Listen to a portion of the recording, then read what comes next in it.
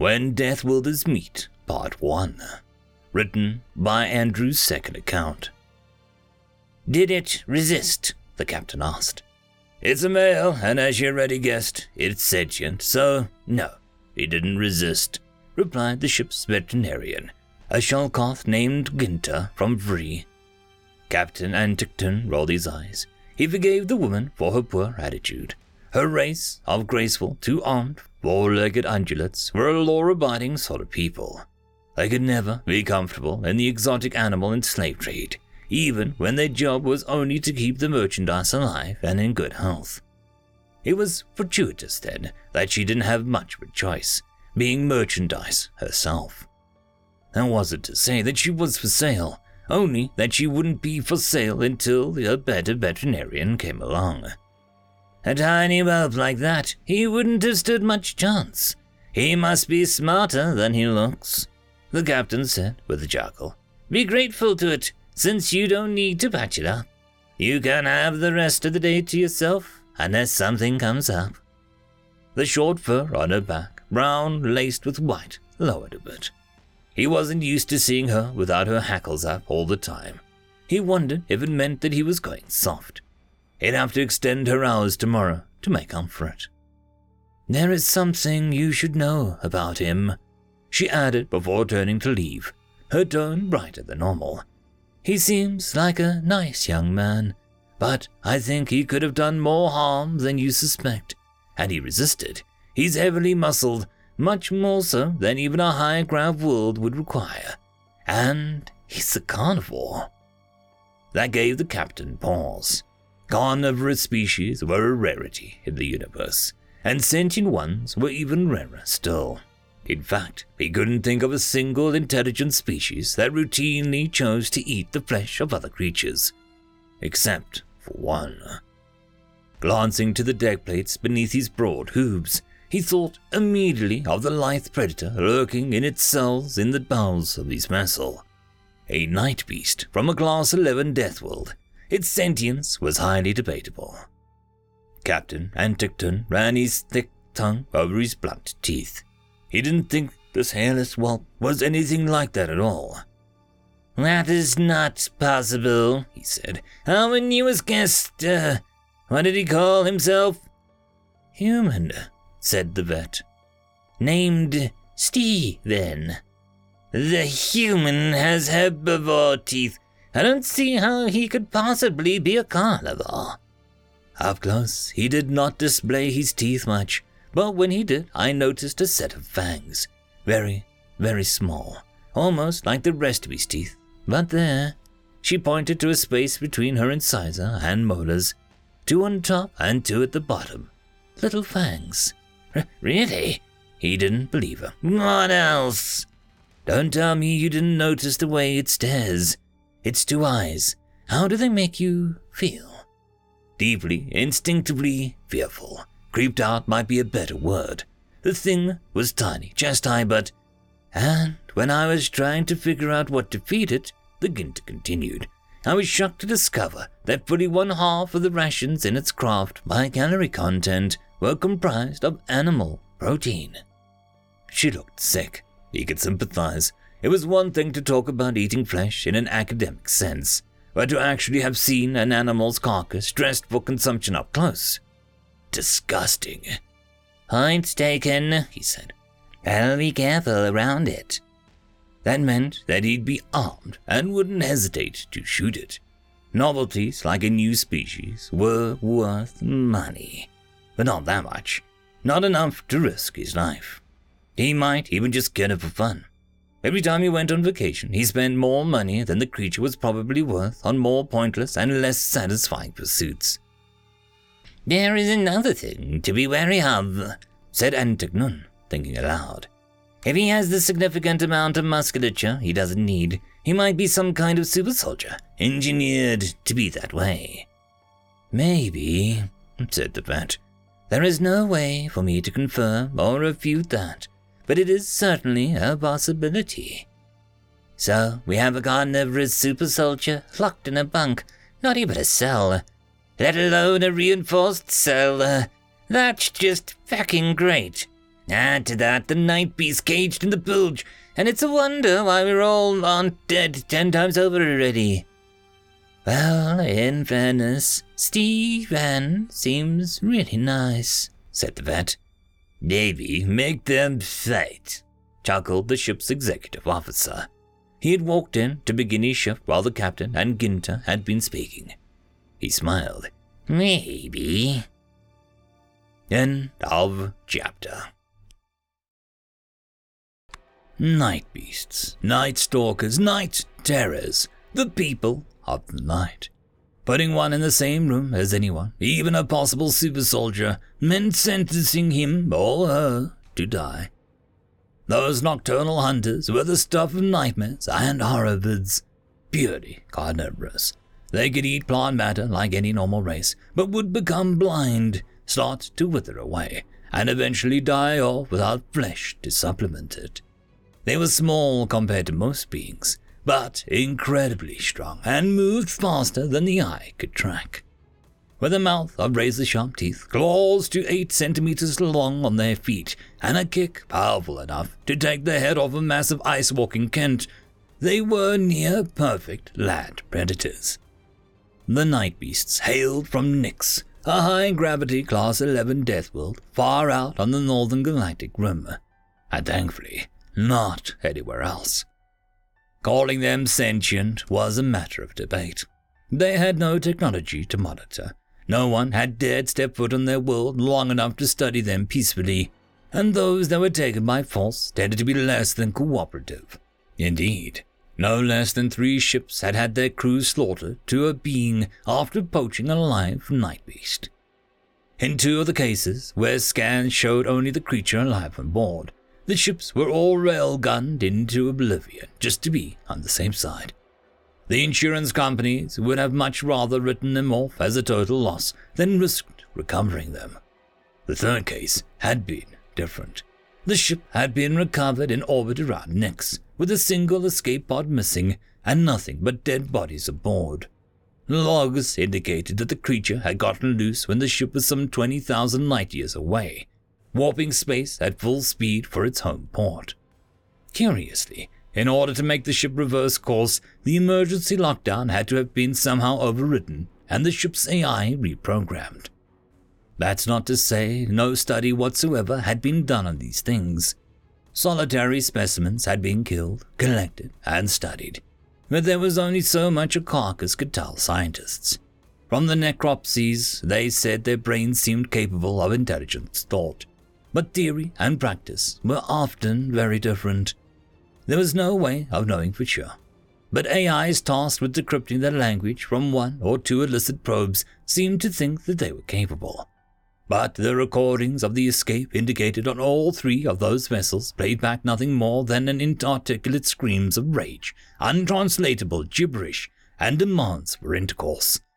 Intercourse this, intercourse that, intercourse you, and so on. Even as they tore throats out with their bare hands and disemboweled stomachs with clawed bare feet. These were, of course, blatant mistranslations despite AI protestations to the contrary. Since the most recent incident years ago, Penticton hadn't heard of anyone else illegally visiting the planet, let alone claiming one of the beasts. It could have been that they were simply successful and no one heard about it, but he doubted it. Then 2 standard weeks ago, he and his crew of mostly willing servants had been offered more credits than he'd seen outside a lottery drawing for one of the monstrosities alive and in good condition. Having a veterinarian who couldn't refuse to work had been a gift from the 5 Lords of Heaven. He had agreed to procure the night beast for a very noble buyer, a member of the idle rich, interested in exotic animals for his menagerie.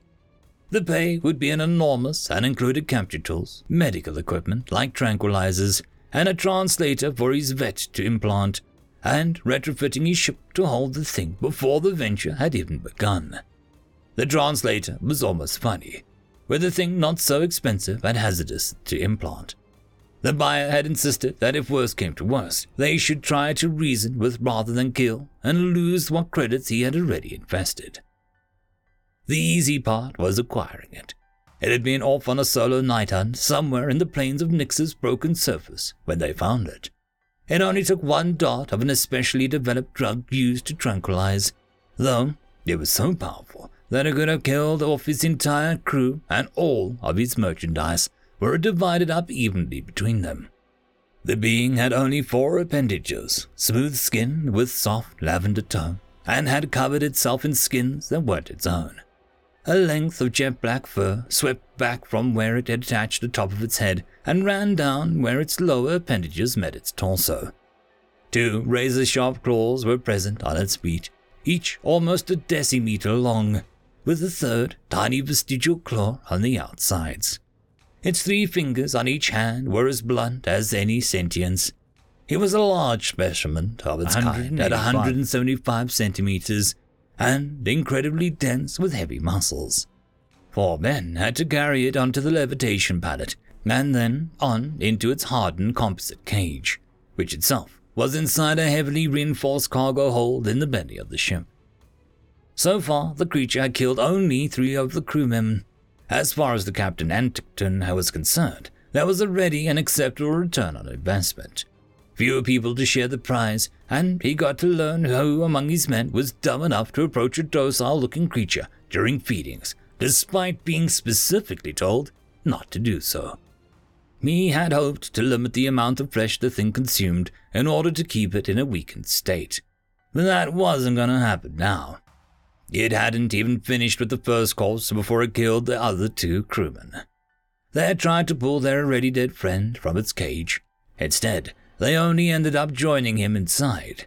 How a 1.5 meter wide, 2.5 meter tall Tautoran male could fit between 10 centimeter wide gaps in the bars was one of the mysteries of nature. It went to show that if one pulled hard enough, anything was possible. The captain wasn't worried. The night beast ate 3 meals per night cycle, as best as he could tell. They would eventually recover all their wayward crewmen as it threw the finished bones from its cage. It had tried to kill a 4th and 5th time, but only managed to take a tentacle off one crewman and shatter another's upper hip. They hadn't gotten close enough to, no. Video footage proved that the thing had thrown the thigh bones of the consumed crewmen at the compatriots, with deadly force and accuracy. He hadn't known that it could do that. Quick-witted observers erected a force field between the cage and the entrance to the hold just in time to prevent lethal follow-up projectiles. Not once since it had been here had it done anything but roar and scream. He had tried to talk to it a few times, but got nowhere. His conversations always ended the same way, with him having to blast it with a cold water hard enough to kill a man just to shut it up. It rarely worked at first, but when he did it for long enough, it usually just ended up accepting its fate, silently gasping for air, half drowned in the corner of its cell as the water pounded it. He didn't do that more than a few times. It's not that he felt sorry for it, or didn't feel like getting vengeance for his crew, although he could not care less. It was just that he had better things to do than torture a stupid beast. No, he would definitely not be putting the human anywhere within reach of this thing. The snuff bits on the dismemberment would be valuable, sure, but perhaps not as valuable as a slave from an uncharted world. Those, like Steve N, were totally off record, with no one to come looking for them, and nowhere to escape to. Some of the less reputable slave buyers would pop a top credit for the likes of him. That, and he didn't feel like giving the night beast yet another week's worth of hearty meals. End of chapter. When Deathwilders Meet, Part 3. The captain caught Ginda's eye, and she frowned at the Exo's notion. Apparently, she didn't like the idea of staging animal fights for fun and profit either, but probably for reasons like morality and empathy. No, I don't think I'm going to feed Steve N to the night beast. Not today, anyway. Probably. Turning to his Exo, Anticton said, Tell me, Marshy, you were part of the tracking and recovery team. Where is this thing from? That's the question of the hour, said the other man, using a set of grasping tentacles to rub his proboscis. He may have been part of a convoy, fell out of a massive group warp bubble, and become lost. His ship has a warp field generator on its own, but it's small and crude. Rook in engineering looked at the computer too, to try and find out where it came from. But even with the AI helping, she says that it's totally wrecked. We think that's what caused him to be stranded in the first place. The ship is powered by antimatter. What? Bellowed the captain. Once we found out, we jettisoned it. Thank the gods and lords. The captain shook his head in disbelief. That's just insane. So wait a minute. If it has a warp drive and is powered by antimatter of all things, why would you jump to the conclusion that it was part of a convoy? It is the only thing that makes sense, Mashi explained. The maximum range of this craft with a full containment field was about 400 light years. 40% of its containment field had been expended, so I take it there are no habitable worlds within 160 light years. You're quick with the math, sir, and no. The captain rubbed his forehead bow and sighed. So, it is possible that it will be missed. That's not good news. Maybe they'll chalk it up to the hazards of a driveless warp travel, the XO reasoned. And if they do come looking, if there's a whole group of these things trying to get somewhere at once, then it must be pretty important, so I doubt they'll start right away. I've got a super predator and a possible super soldier on my ship. The human was probably part of some alien invasion force heading for one of the fringe territories. His ship looked exactly like an orbital drop pod with a warp field generator attached to it, doesn't it? There was some evidence that it was a multi-stage craft, yes. The drive section may have been designed to be discarded in order to allow planetary entry of the capsule. But there is the question of why it would travel using a convoy's warp bubble when it has a perfectly good drive of its own, which it won't use and then discard before planetfall. Could be a standardized design, but I really doubt that. But if that's not the case, then we're back to the questions of range, he huffed. And he lifted his snout from his hand where it had been buried in frustration. And there were no weapons aboard the craft, said Mashi. Though he was wearing a surprisingly strong set of armor, it appears to be impervious to vacuum, radiation, heat, cold, small arms fire, large arms fire, poisonous atmosphere, and hostile wildlife, among other things. The thing is tough, but flexible. His people have that kind of technology. Not really, no, the XO explained, gesturing a tentacle in the negative. Not in the sense that you mean. It's not terribly advanced. Any of the galactic races could make something like that. They just couldn't make use of it. It took 4 of us just to drag the thing into the cargo hold. The captain's expression went flat. And he was wearing it? Yes, he was. In here? Anticton asked, pointing to the deck. Not on some other extravehicular excursion. Yes, in here. The XO pulled his proboscis tightly shut, the equivalent of pursing his lips. It seemed that he didn't like where this conversation was going either. A thought occurred to the Terran. Then how in the 7 hells in Borrigan did you even get him out of it? We asked him to remove it. Asked? Yes, he's very nice. I don't give a crap how nice he is. Mashi hastened to interrupt. Sir, I don't think he knows he's been abducted into slavery. That was just plain dumb. His assessment of the being's race fell a few notches. On the other hand, it was entirely possible that a genetic freak was not a representation of his people. In fact, it was entirely likely that he wasn't. The more he thought about it, the more it made sense. If this was a super soldier on its way to war, the thing had only to sit in the pod and land and fight. It didn't need to be very smart, which might have contributed to why its computer was destroyed. Explained how it couldn't find its way back, and explained why it didn't know that it was a piece of merchandise. Heck, the thing was probably so dumb that its people wouldn't even be bothered to give it a gun until after it had landed and had a safe direction in which to point it. It was probably programmed to be compliant and take orders, which was why it seemed to get along with everyone else. One more thing before I go, sir, the vet said meekly. He had forgotten that Ginter was even standing there. It looks similar to, To what? She stuttered softly. Spit it out, he said impatiently, motioning for her to continue. That thing, she whispered, pointing to the deck below her feet. The captain and Exo each sucked in a breath of air. He hadn't thought about it, but more he did, the more the captain realized that she was right. They were both bipedal tetrapods, for one. It was an efficient but inherently unstable design, suited for organisms that were either on the move or at rest and nowhere in between. They were both mostly bald, for another. Their heads were a different shape, but not really as much as any two other species might have been. The coloration was different. This human was pale mottled cream color, and the night beasts generally were anywhere from light blue to purple to jet black. They were the same general height, from heel to scalp, though the human might have been taller and bulkier, actually. And then there were the eyes, forward-facing, like gun barrels aimed right at you. Bright and dangerous. He hoped that the humans didn't glow like the night beasts did. The thought sent a chill down his spine. On the other hand, comparing the two just felt plain stupid. Engineered soldier or not, Stephen was one step above a friendly pet and came from a people with an adequate technology.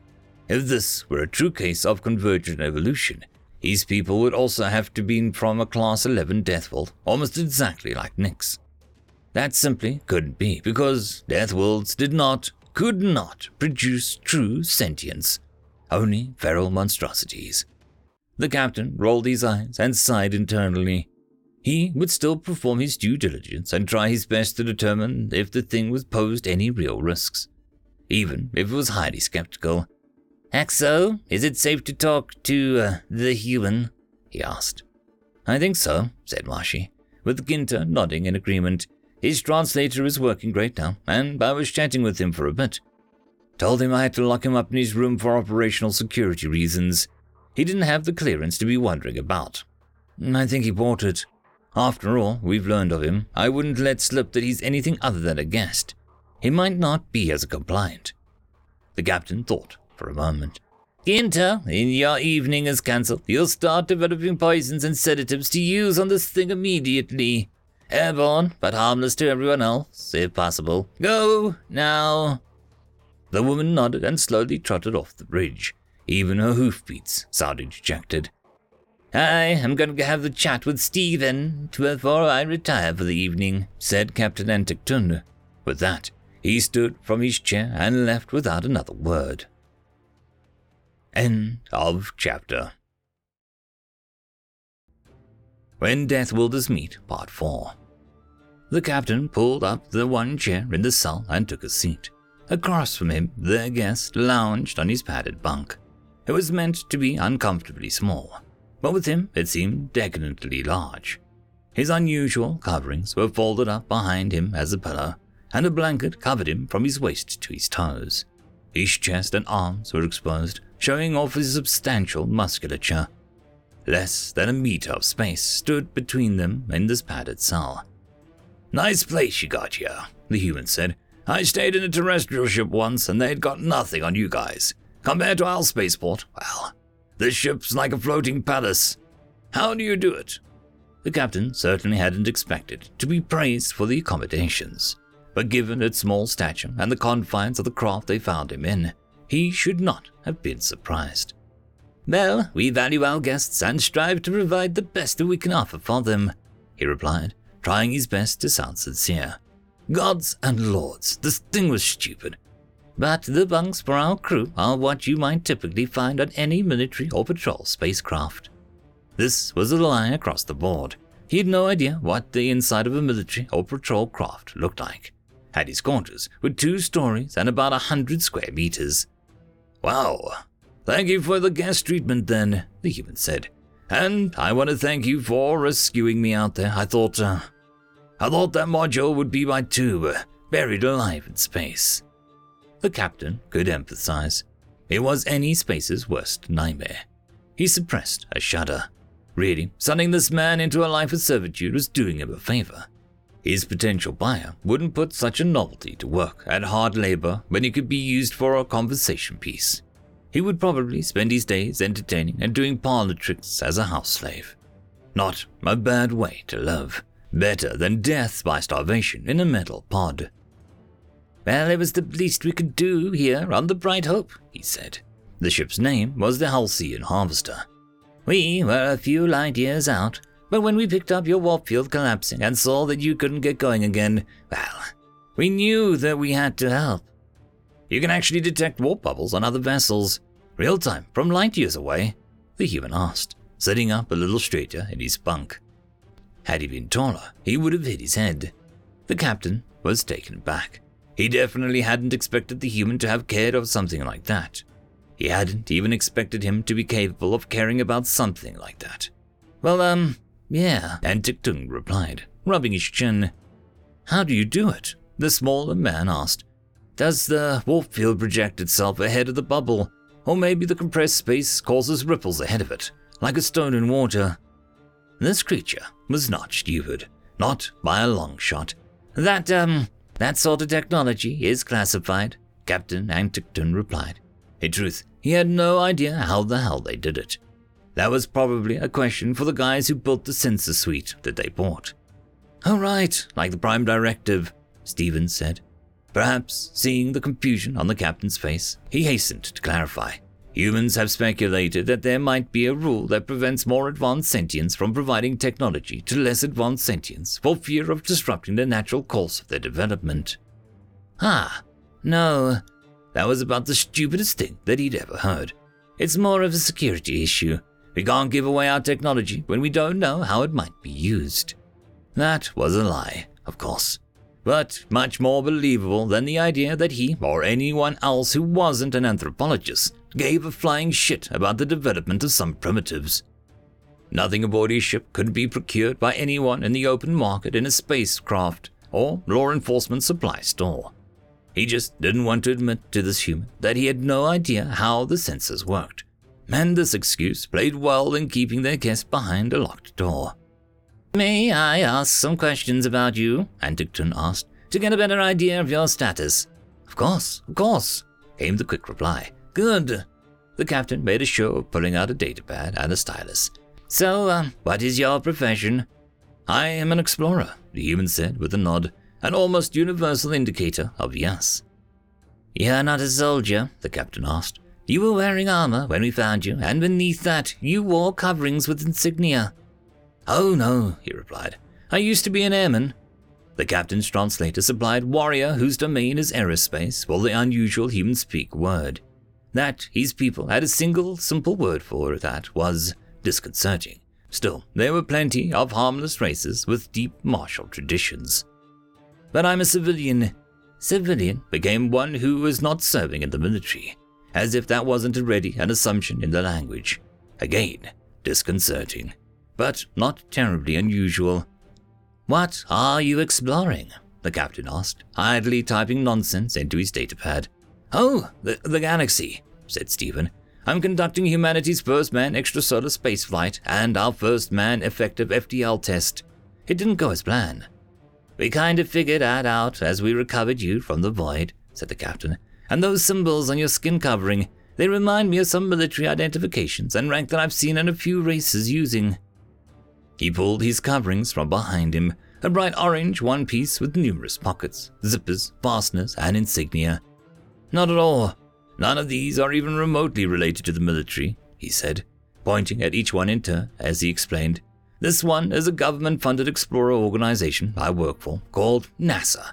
This one is a government that funds it, the United States of America. These are for the mission and the spacecraft that brought me here and malfunctioned. Project Pathfinder and Victoria. This last patch with the wings means that I'm a pilot, and it has my first name, Stephen, and my family name, McLaren, my tribe name, Lieutenant Colonel, and my clan name, Usaf. Okay, the captain replied. I thought as much. So, this thing really wasn't an engineered super soldier, or any kind of soldier at all, for that matter. That still left other questions. And my suit wasn't armor, Stephen continued, folding his orange skin covering. It's just for survival in case of a hull breach. Were you genetically engineered? Asked the captain. No, not at all. 100% natural. Why? It is just one of those questions we have to ask. There have been concerns with unnatural biological contaminations, he said. Again, not true at all. But it sounded better than, I need to know if I should put you in a stronger cage. The captain licked his teeth and snout. Next question.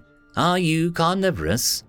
For a moment the man said nothing as he drew his eyebrows together, like an expression for confusion, perhaps. You mean like, eating meat? The single word meat had been translated as flesh of prey animal. Now that was a red flag. End of chapter. When Death Wilders Meet, Part 5. Yes, that is exactly what I mean by carnivorous. Although we just call, the captain used the human word, meat, flesh. We have no special words for that, provide additional context. Right, we aren't carnivores, said the human. Not at all. I mean, we can digest flesh, if it's been laboriously prepared and heat-treated, but no one ever does it, and it's just morally wrong to kill something to just eat it. The idea of it is just disgusting, but because of its extremely high caloric density, it's sometimes artificially grown to use as emergency rations. I see. That explains why it was in the food preparations on your craft. I guess there was some in those meals, now that you mention it, Stephen offered, scratching his face.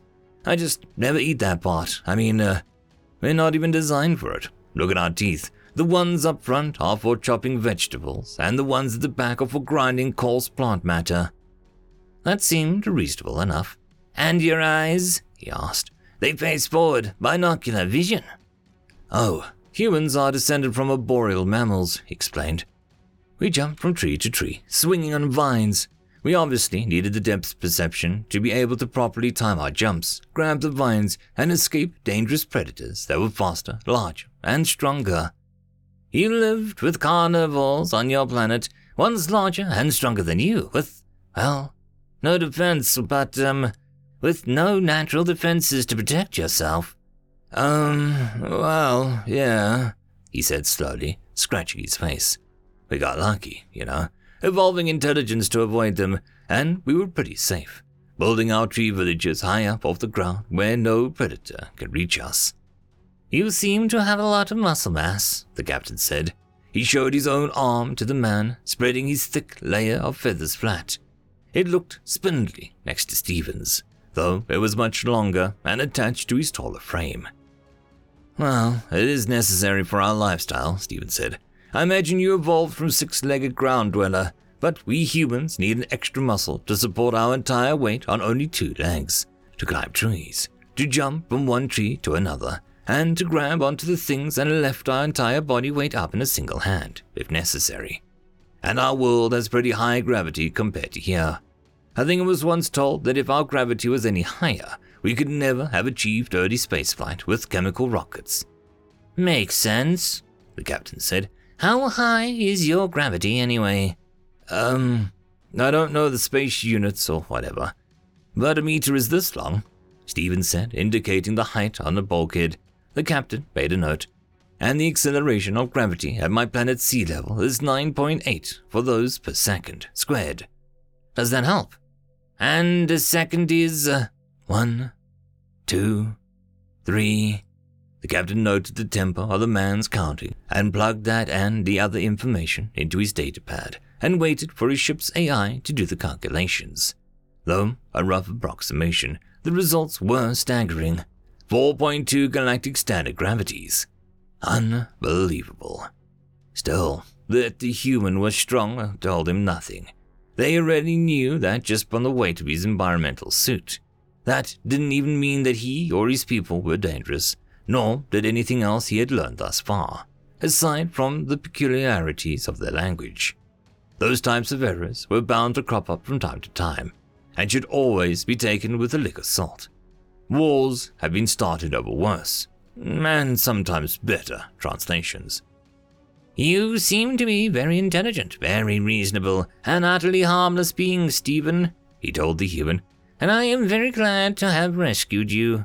He meant that. The thing would fetch a fortune. As a nobleman's personal acrobat, he could be wonderfully entertaining to watch. Why, thank you, the other man replied with a laugh. I'm glad you rescued me too. What happens now? Oh, well, if you can tell us where you live, then we'll get you back home, he replied. The post-primitive explorer could never know. at least in any system Antiquton could recognize the astronomical coordinates of its own star. It was a safe offer. Otherwise, we take you to somewhere to be processed into the galactic community, and we ultimately set you up with a job. No one eats for free. Of course, the other man said, nodding. But I don't know where my world is. Antiquton was quite glad, and not at all surprised to hear that. It would make things a lot less awkward if he didn't have to refuse to take Stephen home.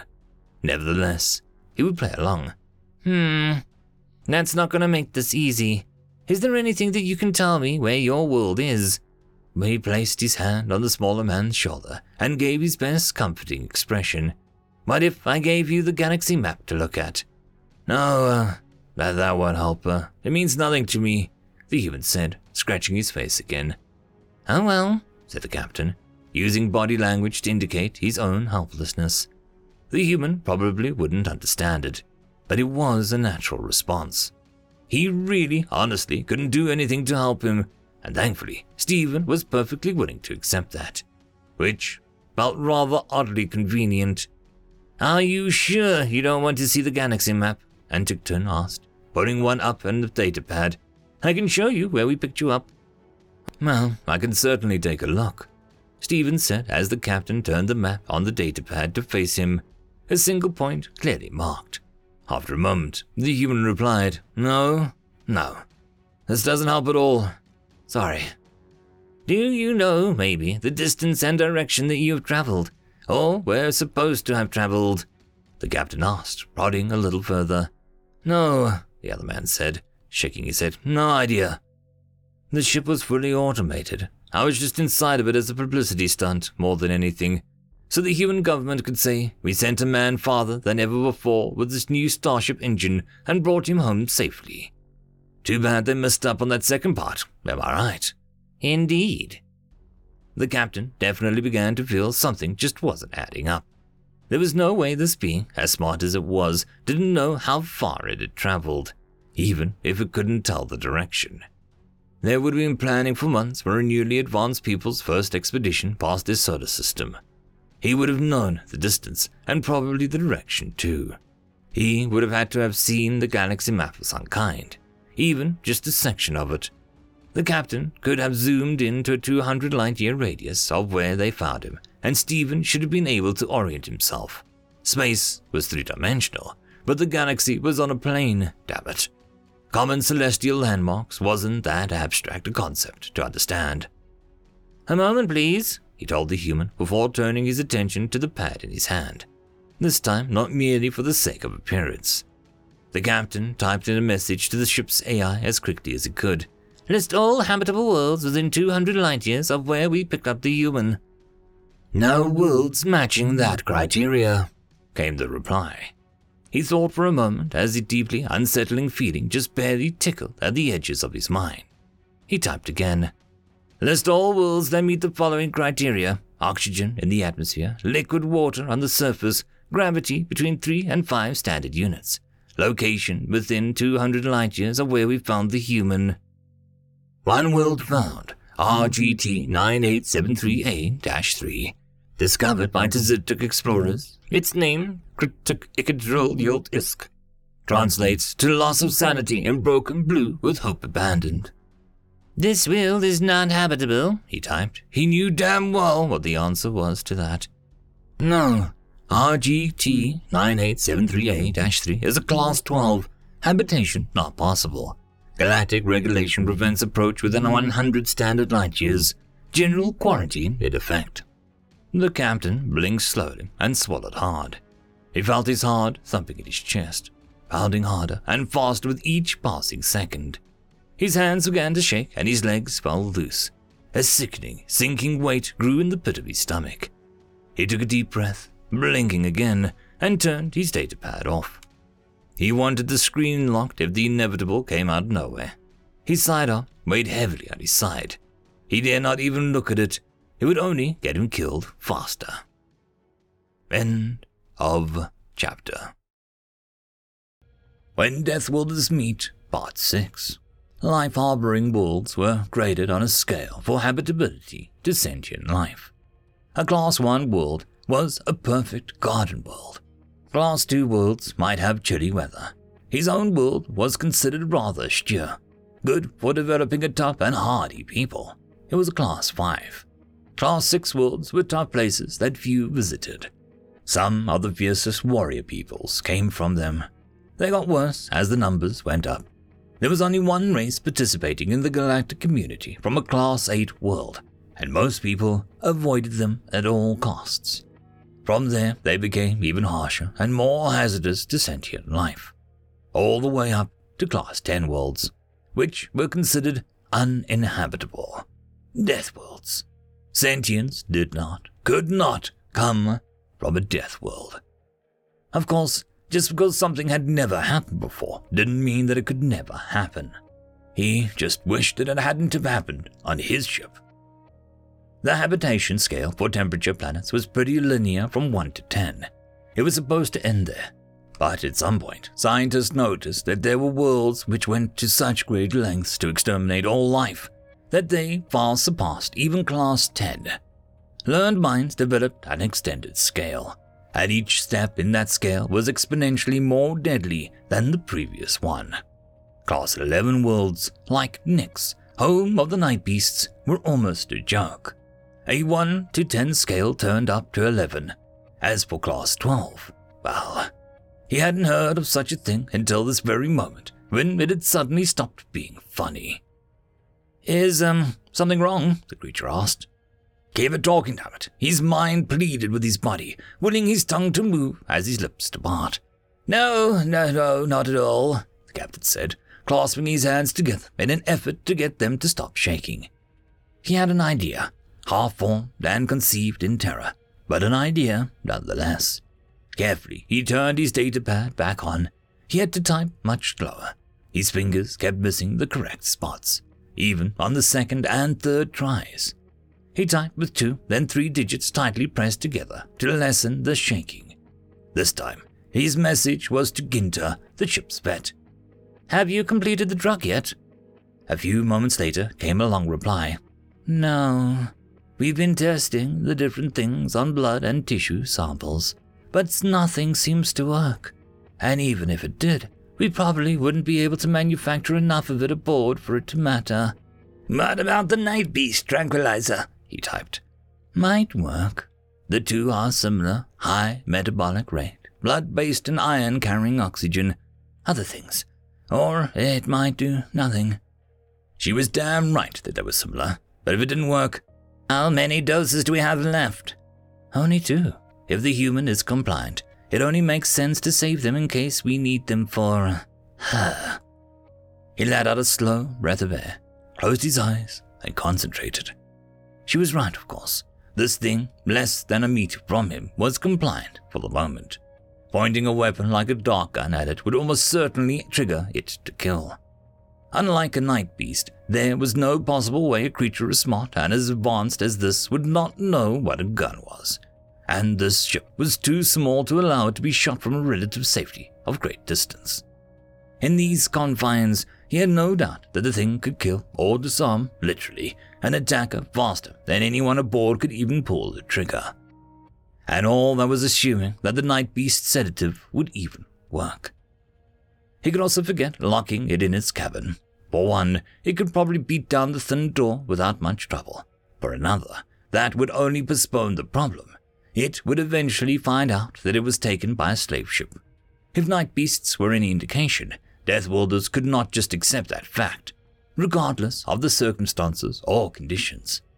When it would find out, well, he would maybe hope that it would be after finding a buyer and making a sale, but Anticton couldn't be certain.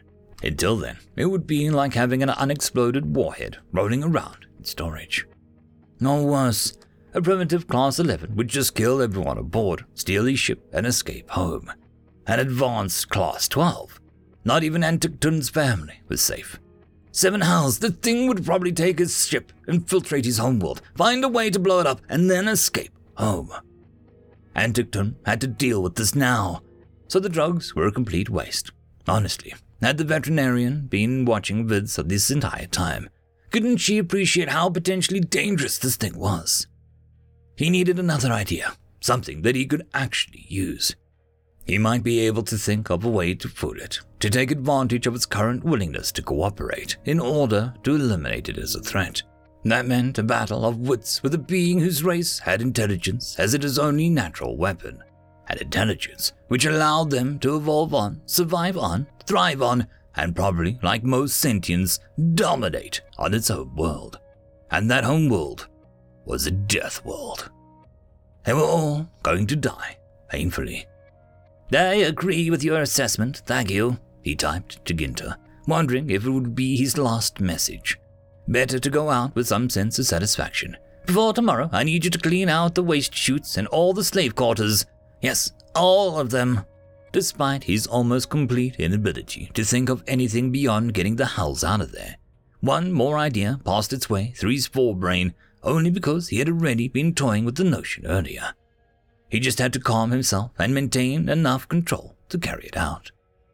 It wasn't going to be pretty, but it was probably the only thing Anticton could do to keep himself, his ship, and most of his merchandise in one piece. If the Night Beast somehow died, it was only a financial loss. He would be in debt to his investor, maybe sold into slavery if he had to default, but he'd be alive. He might even be able to buy his way out of it eventually. On the other hand, if the human died, he would build a shrine to the 5 Lords of Heaven, regardless of the outcome. He saw no other choice. "I want to give you a tour of the ship," he smoothly told the creature. "How does that sound?" "Yeah, sure," the thing said. The captain swallowed his sigh of relief. Together they walked from deck to deck and room to room, the captain explaining briefly what each part of the ship was used for. He had to make most of it up, as he wasn't too clear on what his crew did, what they did, or why or how they did it. For their part, the crew were thankfully silent as the odd pair walked about, knowing better than to ask questions. Either that, or they were too put off by the rumors of the human that were doubtlessly already spreading. Though he showed the crew quarters, the captain made sure to avoid the standing slave cells amidship. That would have raised too many questions. As for the special slave cell, well, they were going to go visit that one now. "I noticed there are dozens of different species represented here," said the cheerful human as they walked. "I talked to your executive officer about it earlier. It's wonderful, you know. A whole galactic community up here, just waiting for humanity to join."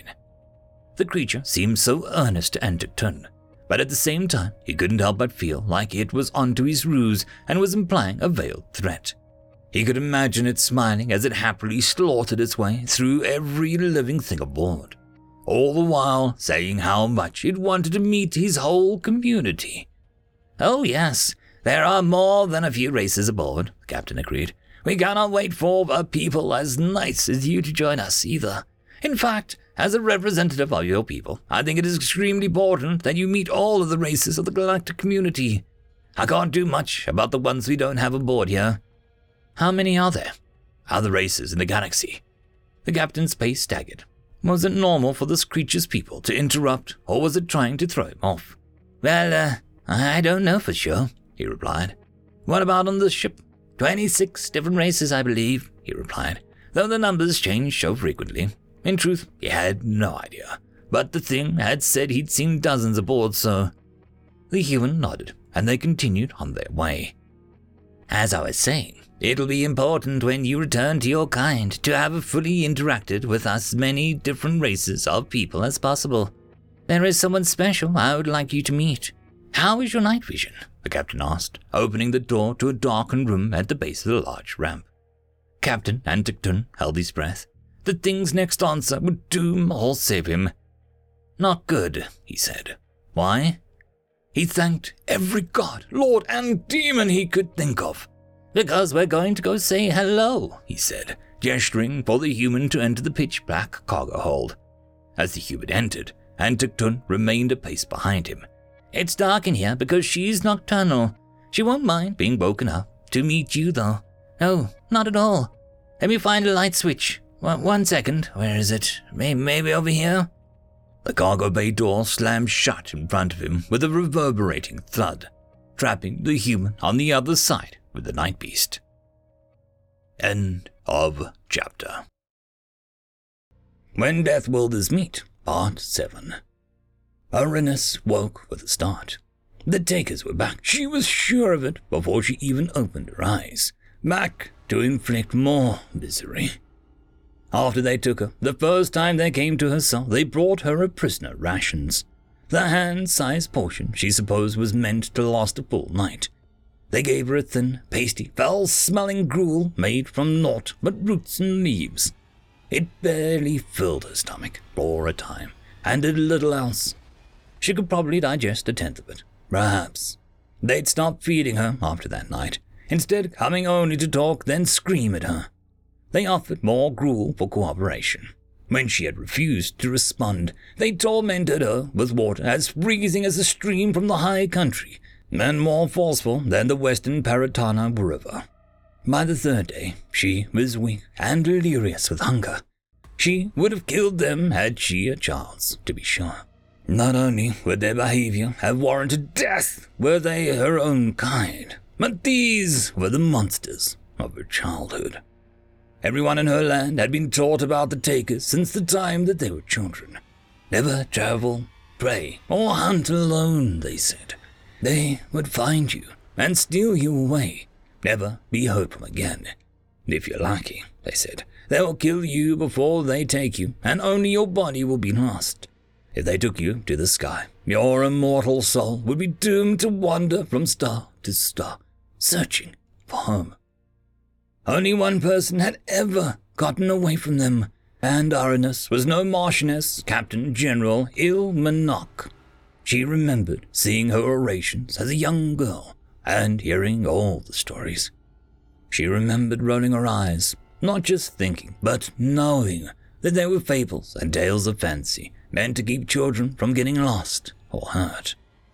But the Almighty, how wrong she was. One thing she did not expect, however, was that she would have to eat her childhood monsters just to survive. That was unexpected. The worst part was how they upset her stomach, honestly, and tasted of 6 different kinds of foulness.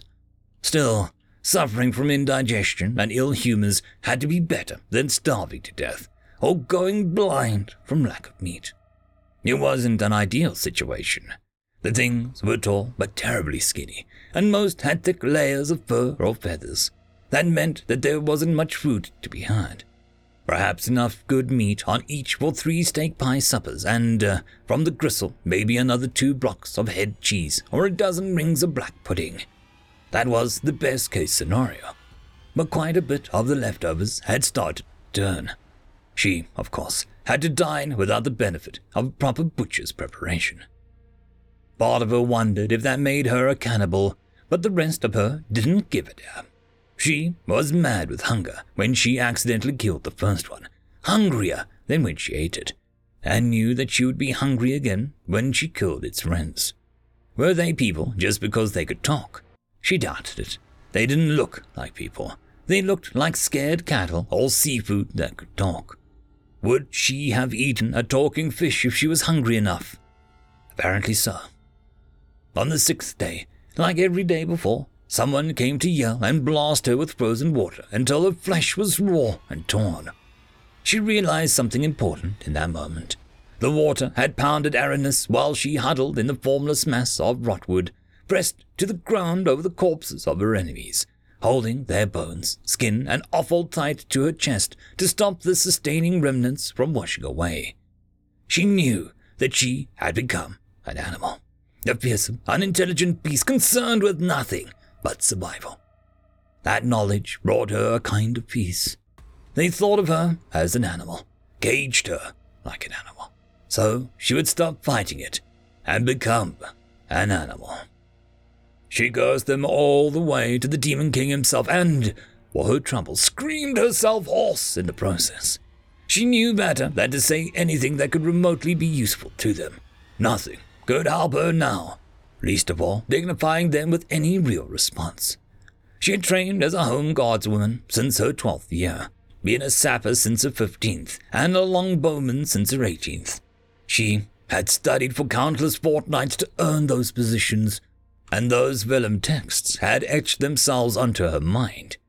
The first rule of being captured by the enemy was to give them nothing and tell them nothing, because they would use everything against you. And now, they had woken her up to torture her yet again. After 2 whole nights and days of peace, she had begun to faintly hope that they had had their fill of inflicting suffering. In the intervening nights, she had barely enough time to dry the redness of her wounds with the torn remnants of her chemise. It had been too much to hope for. Holding herself, she had begun to shake in place, clenching her teeth and squeezing her eyes shut to hold back the tears. Baroness would not let them see her suffer. She slowly opened her eyes, listening to their noises. She again accepted her fate. The witch-fire wall between her cage and the surrounding room would let in things like water and sounds and probably arrows, but none of the same could she send outwards, nor could she be heard. "I think there's been a mistake here," she could hear someone say. His voice, his real voice, not the one the imp they put into her ear used, sounded different from the others. It reminded her of barking, higher pitched than theirs, but still sounded deep to her, like a man's. She had never seen it before, but the new visitor looked almost like a proper gentleman, though his legs were too straight and his face a bit odd. He looked much more normal than the other monsters, and much more approachable, more personable. If he was indeed a monster at all, and not something else entirely. Whatever it was with the takers, and she would kill it. She had no room for mercy in her heart for any of the takers or their serfs, servants, kith or kin. If the opportunity presented itself, it would die like the others and sustain her for another week, at least. On the off chance that the witch-fire yielded so the creature could approach, she began scraping around the floor. She would find a bone to throw from amongst her rotting friends that served her only food and companionship. She first found a fragment of a skull from the one she had named Firemlay, the brains scooped out days ago.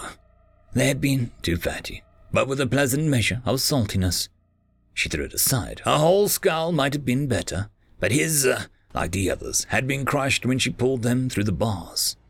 Reaching down again, she found his jaw, or beak, or something. Whatever it was, though spindly, it was large and had quite a bit more heft than the other remaining pieces. It would more than suffice to dispatch one of these feeble takers. She approached the bars slowly, as if she was stalking game, which, in a sense, she was. The strange visitor was distracted, knocking on the door to the outer room, asking to... In an instant, the witch's fire hum died, and she threw. Her sudden reaction surprised even herself. She hardly expected the witch-fire to actually depart, nor even realize that she'd been preparing to throw. Oh well, it is what it was. Any second thoughts on the matter were pointless. Goodbye, Firemlay's jawbreak. Goodbye, new visitor. One of the Empress's best archers, Aranis' aim had to be true. The new visitor did, and ow! Who bonked me? Aranis let out a squeak, jumping back 3 whole paces and upwards at least 2. She landed with a bang, followed by an awkward scrabbling of claws on metal as she righted herself. That wasn't supposed to happen. It definitely wasn't dead, and she'd only made it cross.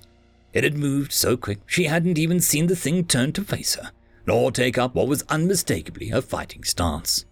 Unlike with every other being on the ship, some of whom were twice her height, she suddenly became aware of how much larger than her she was. Suddenly, Aranis really wanted to apologize. "Hello, who's there?" the man demanded. He took a step back and began scanning the dark room. "That fecking hurt. Right in the head, too. I think I'm bleeding, damn it." It stomped its foot onto the floor in frustration, so loud that she jumped. She could feel the vibrations moving through the ground and into her. "Human," the wall spoke. She recognized that voice. It was the Warden, the evil creature, that vile thing that she wanted dead more than life itself. What had it done to her? She suppressed a shiver, just thinking about it. "I am on to you, Death Builder," The voice continued from the raised indentation in the wall. "We know what your people are, what they are capable of, and now you've met your match. Human from Lost Sanity, meet the Night Beast from Nyx. You may now kill each other." End of chapter.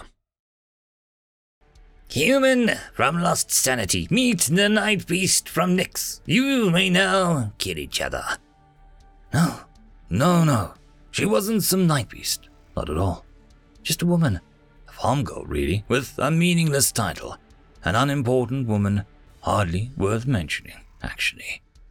Aranus silently cursed the warden as the creature, this man named Human, blindly searched for her.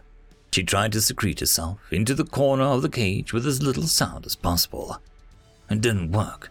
She could see the man's eyes tracking her, honing in on her hiding spot. Like the others, she doubted it could not see without the sun, but that seemed to make little to no difference.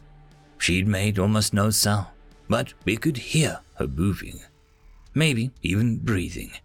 She felt sure of it. The damn thing came from a place called Lost Sanity, too. With a name like that, the place could have been some fantastic underworld from the epic poem where beings didn't need sight to see. For the first time in weeks, her rage had fully given way to fear. She heard her cage opening, the clockwork engines deep within cycling. At any point the time that she had arrived in this cursed dungeon until now, she would have prayed for her cell to be open. Now, she fervently prayed for it to remain shut. "What the hell is a Night Beast?" the human asked, his eyes slightly shifting to the whining hinge. She gulped. It wasn't her. No, definitely not her. No way. She began to wonder if one of her skeleton friends could maybe cover for her. Rudigatha, Olfinbler, Terrangard, anyone. None volunteered. Traitors, the lot of them. "Yeah, doom!" shouted the warden. Doom? If they fought and she actually ended up killing this man, it would be an absolute miracle.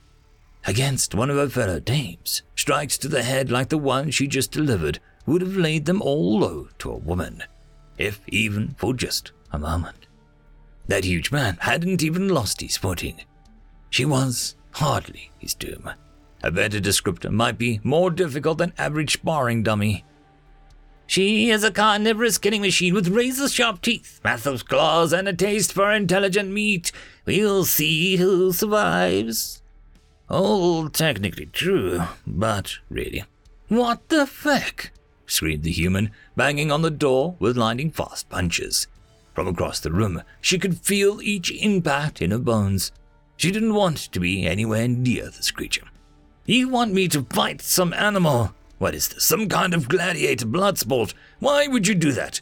What? I'm a simple man, a small, defenseless herbivore. You're just going to feed me to it? Why? I have no chance." It was bargaining, or it knew she was listening and hoping to lull her into complacency. Either way, she was highly skeptical. "Ha! It's not any bigger than you," said the warden. "You might stand a chance." "Jesus Christ, mountain lions aren't any bigger than me either," the human yelled back. "When I get out of here, I'll feckin' kill you, slaver scum." And now she wanted to be his friend. That might have been easier said than done. Sure, she could just march right up to the gentleman, introduce herself, explain herself and her terrible mistake, and hope for the best. It might work.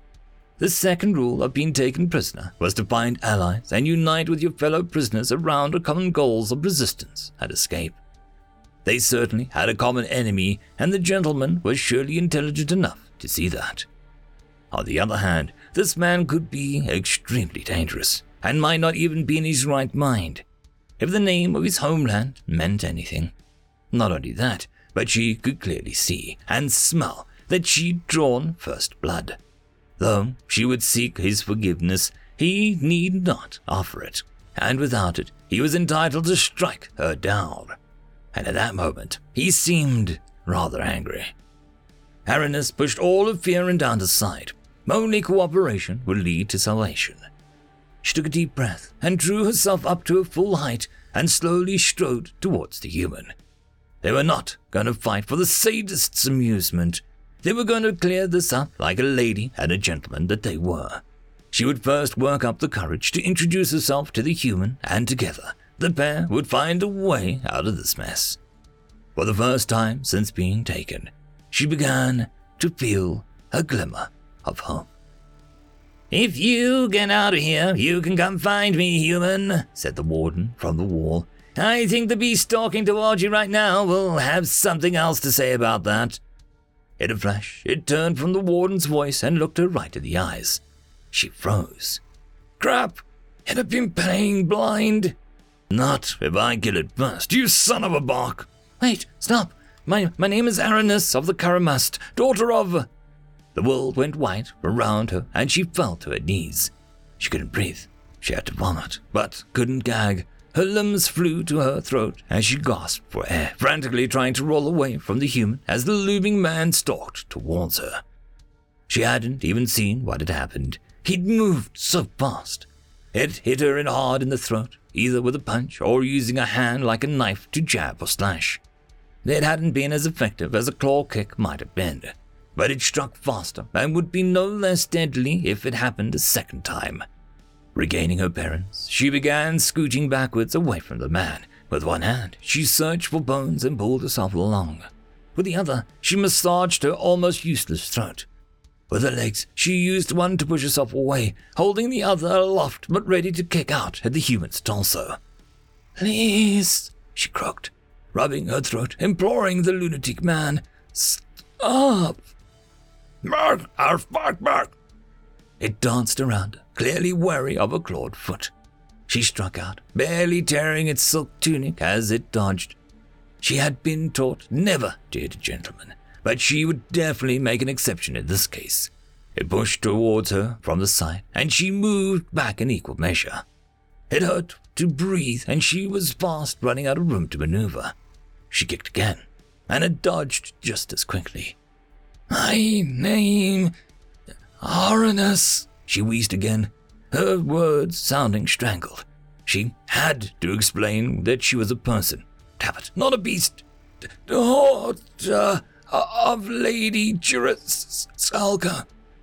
This time, the man lunged with an arm. She kicked at it and missed. She barely spotted the man's other arm as it tried to catch her foot. She rolled in place, bringing that extended foot to the ground, while her other foot spun up to take its place, tearing deeply into the man's forearm. It barked in rage.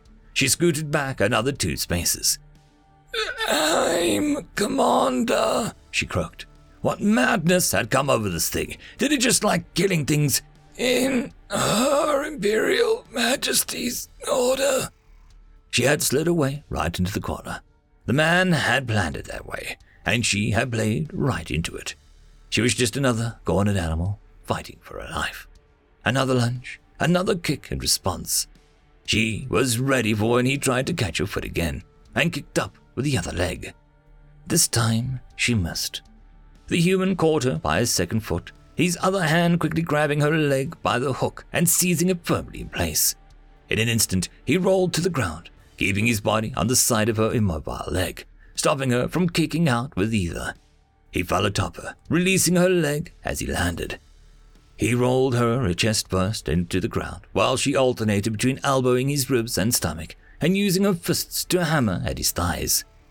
Setting all decency aside in desperation, she tried to grab and tear at his manhood, but he kept his hips firmly pressed against her, leaving no room to strike.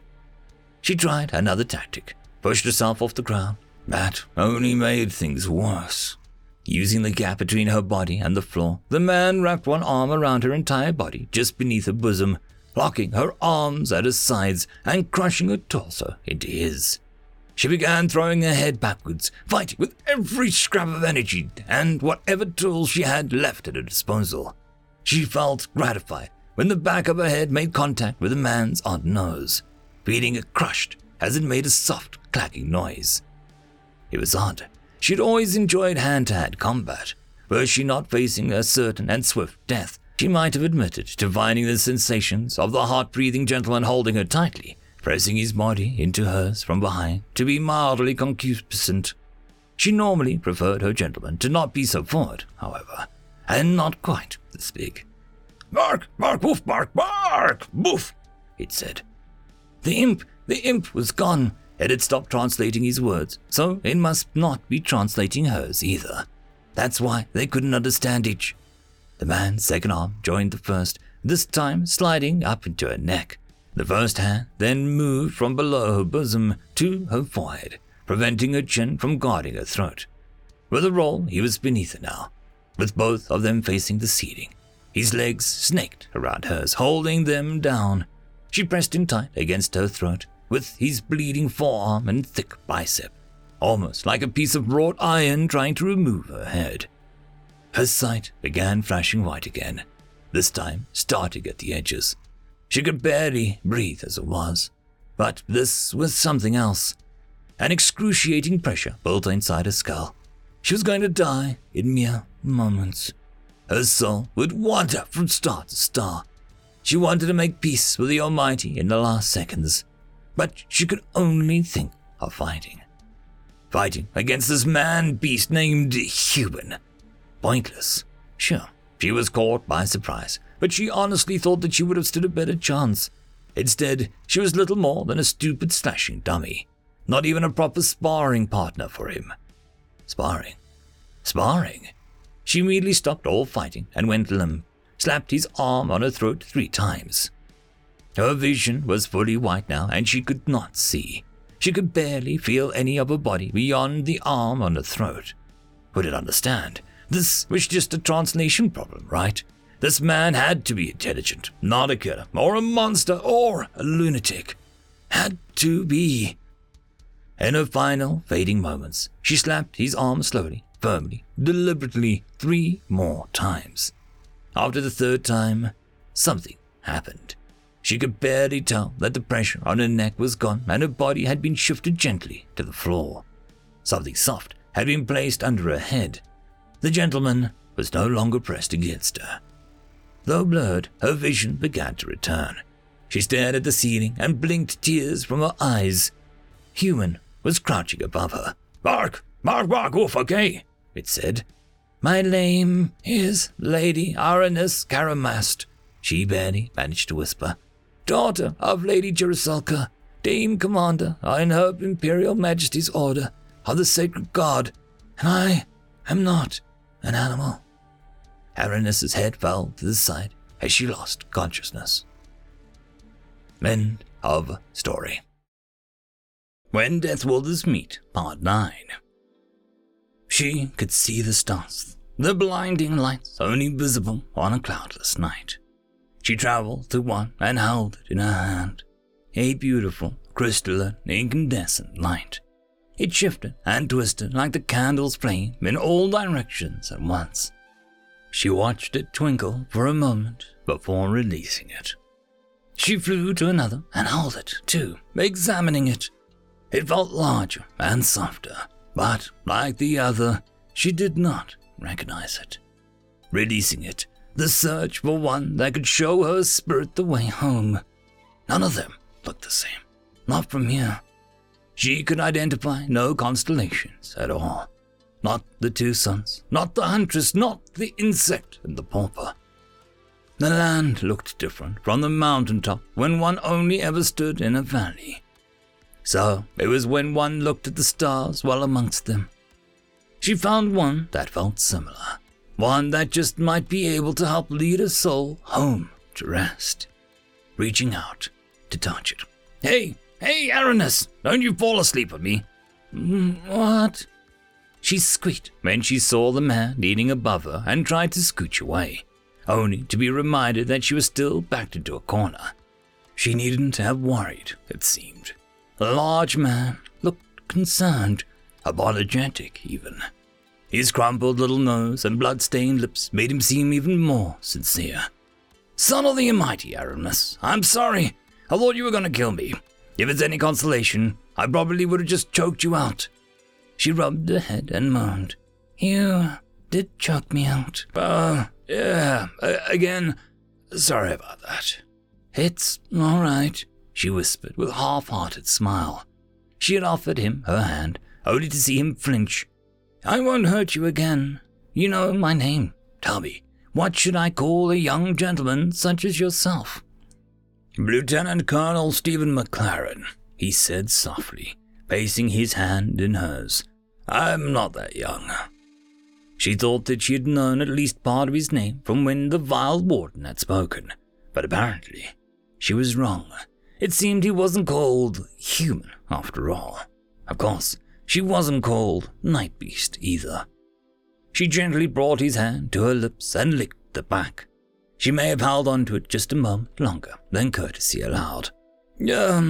Okay, thank you," Stephen said, withdrawing his hand. "Nice to meet you."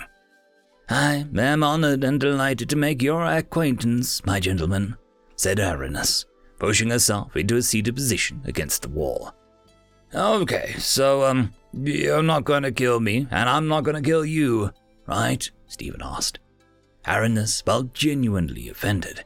"I would never harm a gentleman," she said, literally turning her nose up at the notion.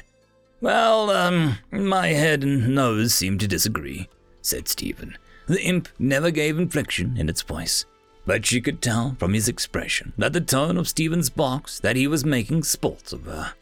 She risked a playful slap on his tummy. It felt oddly firm for a man. He didn't seem to mind either. "And there's this. Deeper than I thought. No wonder I'm still lightheaded." Stephen held up his right arm in front of her. Blood dripped from his elbow, freely landing warm and wet all over her thighs. She had cut him deeply, no doubt about it. Without thinking, she grabbed his arm tightly to close the slash wound and tore the remnants of a wool chemise from her chest. It was little more than a broad necklace at that point anyway. Stephen didn't pull away as she bounded. "That's, He opened and closed his hands a few times, seeming satisfied. "Pretty good." He turned to her and smiled, his mouth open as if to say something, but silently gaped instead. She watched his eyes roam over her form from her top to her bottom. "I didn't notice when we were fighting, but, you're naked," he said. "Very naked." She glanced down, knowing her eyes couldn't tell her anything that she didn't already know. Slowly, almost defiantly, she moved her hand to cover her groin. All this time she hadn't thought about it, but she had been completely undressed. When they took her, she had awoken with almost all of her clothing gone. A small fortune in leathers and furs. Gone were her jerkin, trousers, and fur coat. She had been left with nothing but her undergarment. After a time, even that had been turned into bandages or simply washed to pieces. The last of which she had just given to this man without a second thought. She was as naked as any of the monsters here. She hadn't really been bothered about her nudity until this very moment. Somehow, the presence of this odd man reminded her that the world hadn't been turned on its head, that civilization still reigned on the Almighty's earth. And she had at no point abrogated her need to comport herself in a proper and dignified manner. On the other hand, she was a tortured prisoner, lucky to be alive and in no position to be concerned with covering her shame when a mere survival should be her biggest concern. Shame on him for pointing out something so trivial. "I have nothing to be ashamed of," she replied indignantly. "What's the matter? Have you never seen a woman before?" Sorry, I just mean that, hold on." He unclasped his tunic's long tooth fastener that ran from the top of his neck to the midsection and stepped out of it. It looked to be clean, save for a bloody section on the right arm, and made a remarkably fine construction. Underneath, he wore a set of soft-looking long underwear. "My gentleman, you needn't disrobe to your undergarments on my behalf," she hissed, reaching out to stop him. She was in far too feeble of a condition to do much more than stall him. Had she been in perfect health, things might have been different. He shoved his tunic into her bosom. It smelled thickly of sweet blood, yes, but also sweat and musk. It was not entirely unpleasant, but made her uncomfortably hungry. "Here, take it," Stephen said. He shrugged. "Or don't, but then you'll just distract me." The corners of her mouth began to creep up. She couldn't tell if he was joking or serious. Either way, It made her smile, just a bit. She grimaced as she began putting the garment on, agony racking her entire body with each movement. He took note of the trouble that she was having and began to help her. To add to the indignity of losing in single combat to a man, and doing so wearing little more than what the Almighty gave her on the day that she was born, she was having to rely on him to dress her, using one of her own claws to cut open the hems at the legs of his garment to better fit her larger feet. Sliding it on past her buttocks, he helped her arms inside, fastened it up, and patted the side softly. "All set," he said. It could have been worse, she supposed. Pretending he was her personal servant made it a little easier, which, she noted, as she felt the fine fabric decorated with sigils and coats of arms, was definitely not the case. This gentleman was nobody's servant. "Have you a title?" she asked him, admiring one of his sigils. "I thought I heard mention of one." Like yours, Dame Commander." "Yes. From the inflection when you made the introductions, I gather that you are Stephen of House McLaren. I thought Lieutenant Colonel might be a title." "The short answer is no, milady, but how about we talk about that later?" he said quietly. She followed his eyes as he looked from the speaking indentation in the wall and back to her. "I have plenty of questions about this place, and I'm sure you may have some questions for me. Perhaps once we get out of here." She gave a curt nod. Of course, the warden was listening. Here, the expression was to be taken literally. The walls actually did have ears. "Can you see in here?" she asked. "None of the others, the monsters can. You looked blind when you first got in here, and now you can see the hole where the warden speaks." "Well, I can't see too well at all," he said. "But when I got here, I couldn't see a thing. My eyes needed time to adjust." He leaned close, his body hovering just over hers. "We are getting out of here," he whispered into her ear. "How?" She breathed into his much smaller one. "We wait. We'll figure the rest out," he said. "But I wouldn't worry." A soft sound came from the far wall, like metal on metal. Both her and Stephen turned to the noise. A small hatch, which she knew from experience to be an embrasure, had opened across the room. With all her remaining but not insignificant strength, she lunged for Stephen, grabbing him to about the midsection and pulling him to the ground next to her. In one swift motion, she climbed on top of him, lying flat, and did her best to cover as much of him as possible. "Don't move," she hissed in his ear. Moments passed as not a single sound escaping between them from anywhere else. "Why?" he whispered back. She felt his hands move to her sides as if to move her off of him, but they remained in place. Confused, she shifted her gaze from side to side, then slowly turned her head to look up and behind them. The hatch had closed. "Sorry, I thought they were going to loose arrows at us," she replied softly. She didn't immediately register that she should probably remove herself from the gentleman. She thought it as much his own fault. He should have said something, but didn't, for whatever reason. When she did roll off of him, she felt a subtle but distinct loss. After so long with not a single kind interaction or touch from another living soul, it had actually felt nice. Stephen, whom she hadn't thought of as anything but her own countryman since she awoke, had just reminded her of what she'd been doing without. Not only that, but just having him with her in this confinement as someone of a similar mind and goals, someone to work with, gave her hope. Though a man, he even made her feel safe and secure. "Don't do that again," he whispered. Chagrined and more than a little hurt, she was about to apologize and explain herself when he continued. "You need to save your strength," he whispered. "You're still hurt from our fight, and I can probably take an arrow better than you anyway." Aranis's present condition had little to do with her match with Stephen, from which the pain, breathing issues, and dizziness had largely remitted, had everything to do with her virtually depleted and generally unsatisfactory food supply. She was not recovering her spent energy nearly as fast as she should have been, on top of the fact that she had been terribly weak to begin with. As for who should protect whom, he was still a man, and his arm could attest to the fact that his skin could rebuff arrows no better than hers. She was about to contest both his absurd notions when she noticed something that hadn't been there a moment before. "There's something on the step of the embrasure," she whispered into his ear, nodding in the direction. "The what?" he replied softly. "The arrow slit, the hatch," she clarified. He followed her gaze, a questioning finger pointing towards the small concave fixture. She nodded. Standing, he appeared nonchalant as he approached the object, palmed it, and returned to her side, keeping her close between their chests. They examined it together. Roughly as long as the breadth of a hand, and the object appeared to be a cylindrical container of some sort. Trying and opening and pressed on the lid, she extracted the contents, an unnaturally smooth piece of vellum as long as the container, and rolled neatly to fit inside. Averting it, she could see a set of simple illustrations like a child's hasty drawings. "I don't get it," Stephen said. "These are stick figures, two people. I can tell one is you and the other is me. What are these things?"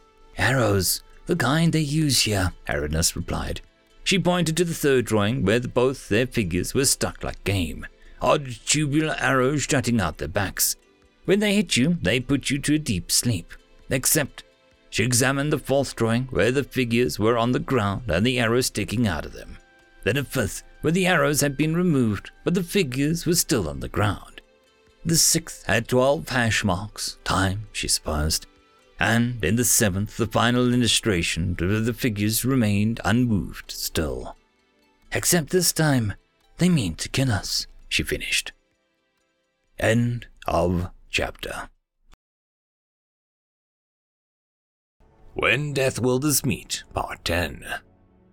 Aranis tossed the vellum aside in disgust. Not that it mattered, but she wondered whether the message had been sent as a warning or a threat. "We have to get out of here," she said, not even bothering to whisper.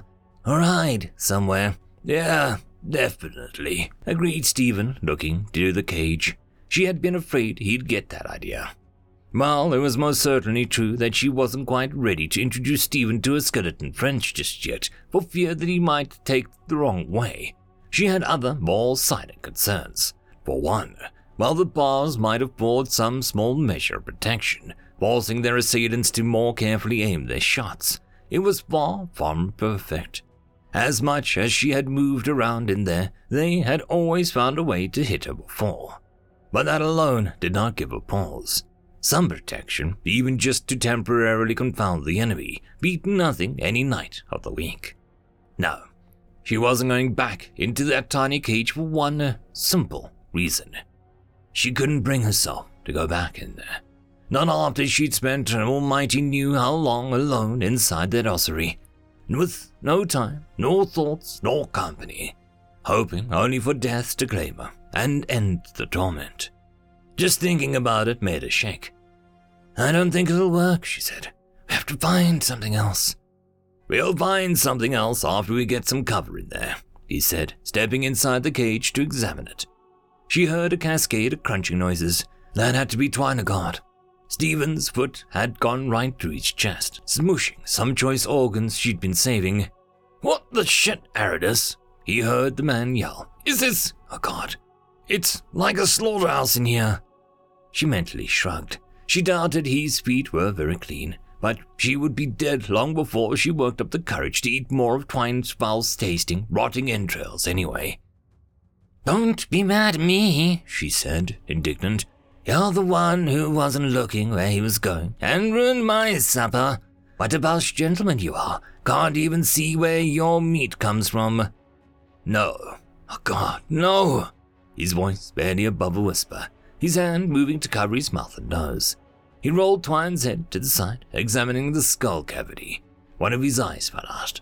Though she had chewed most of his face away, she'd gone to great trouble to leave them in there, so he seemed more interested in what she had to say. I think these were intelligent people. They made you eat them?"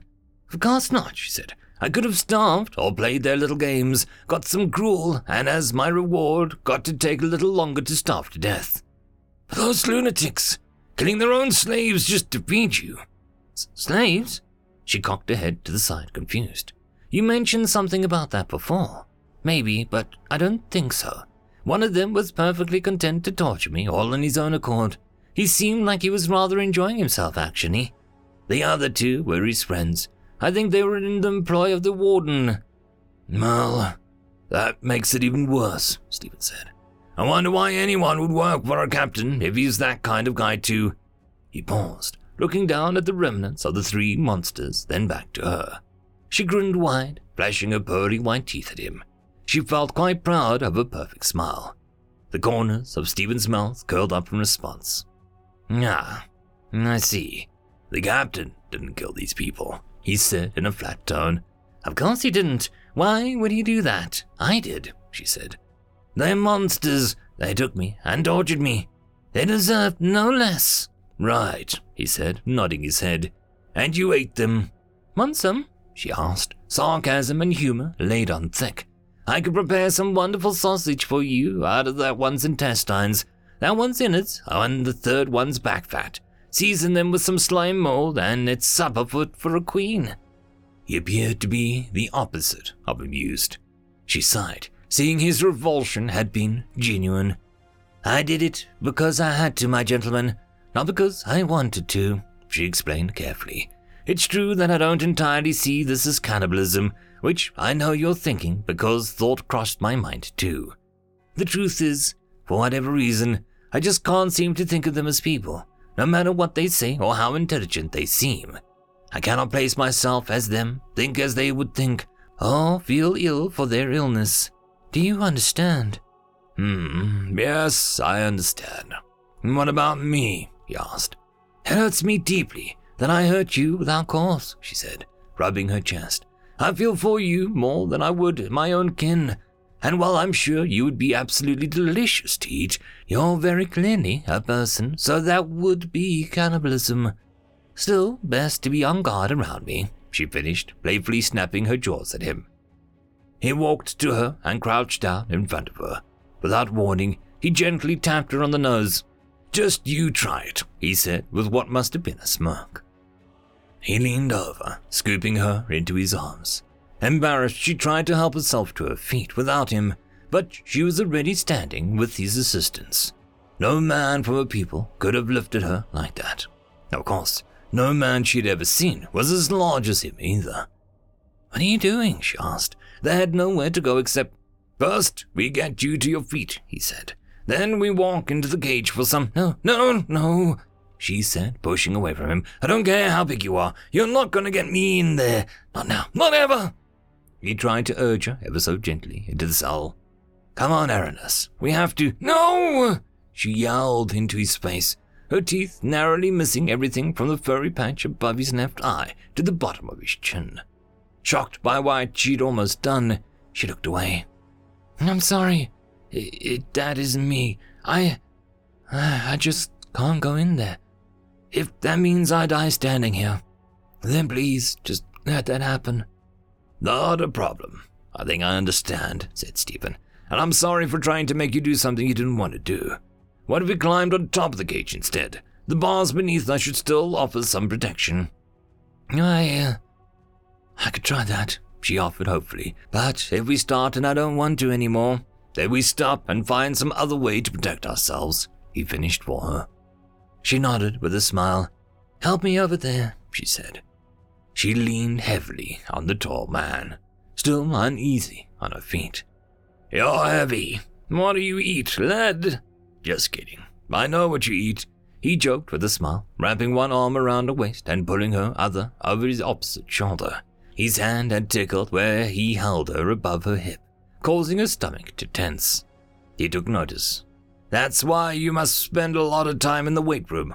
Have you thought about switching to cardio?" She was about to ask what that was, followed by asking what the next step was in the escape, when a loud cracking and whining noise startled her.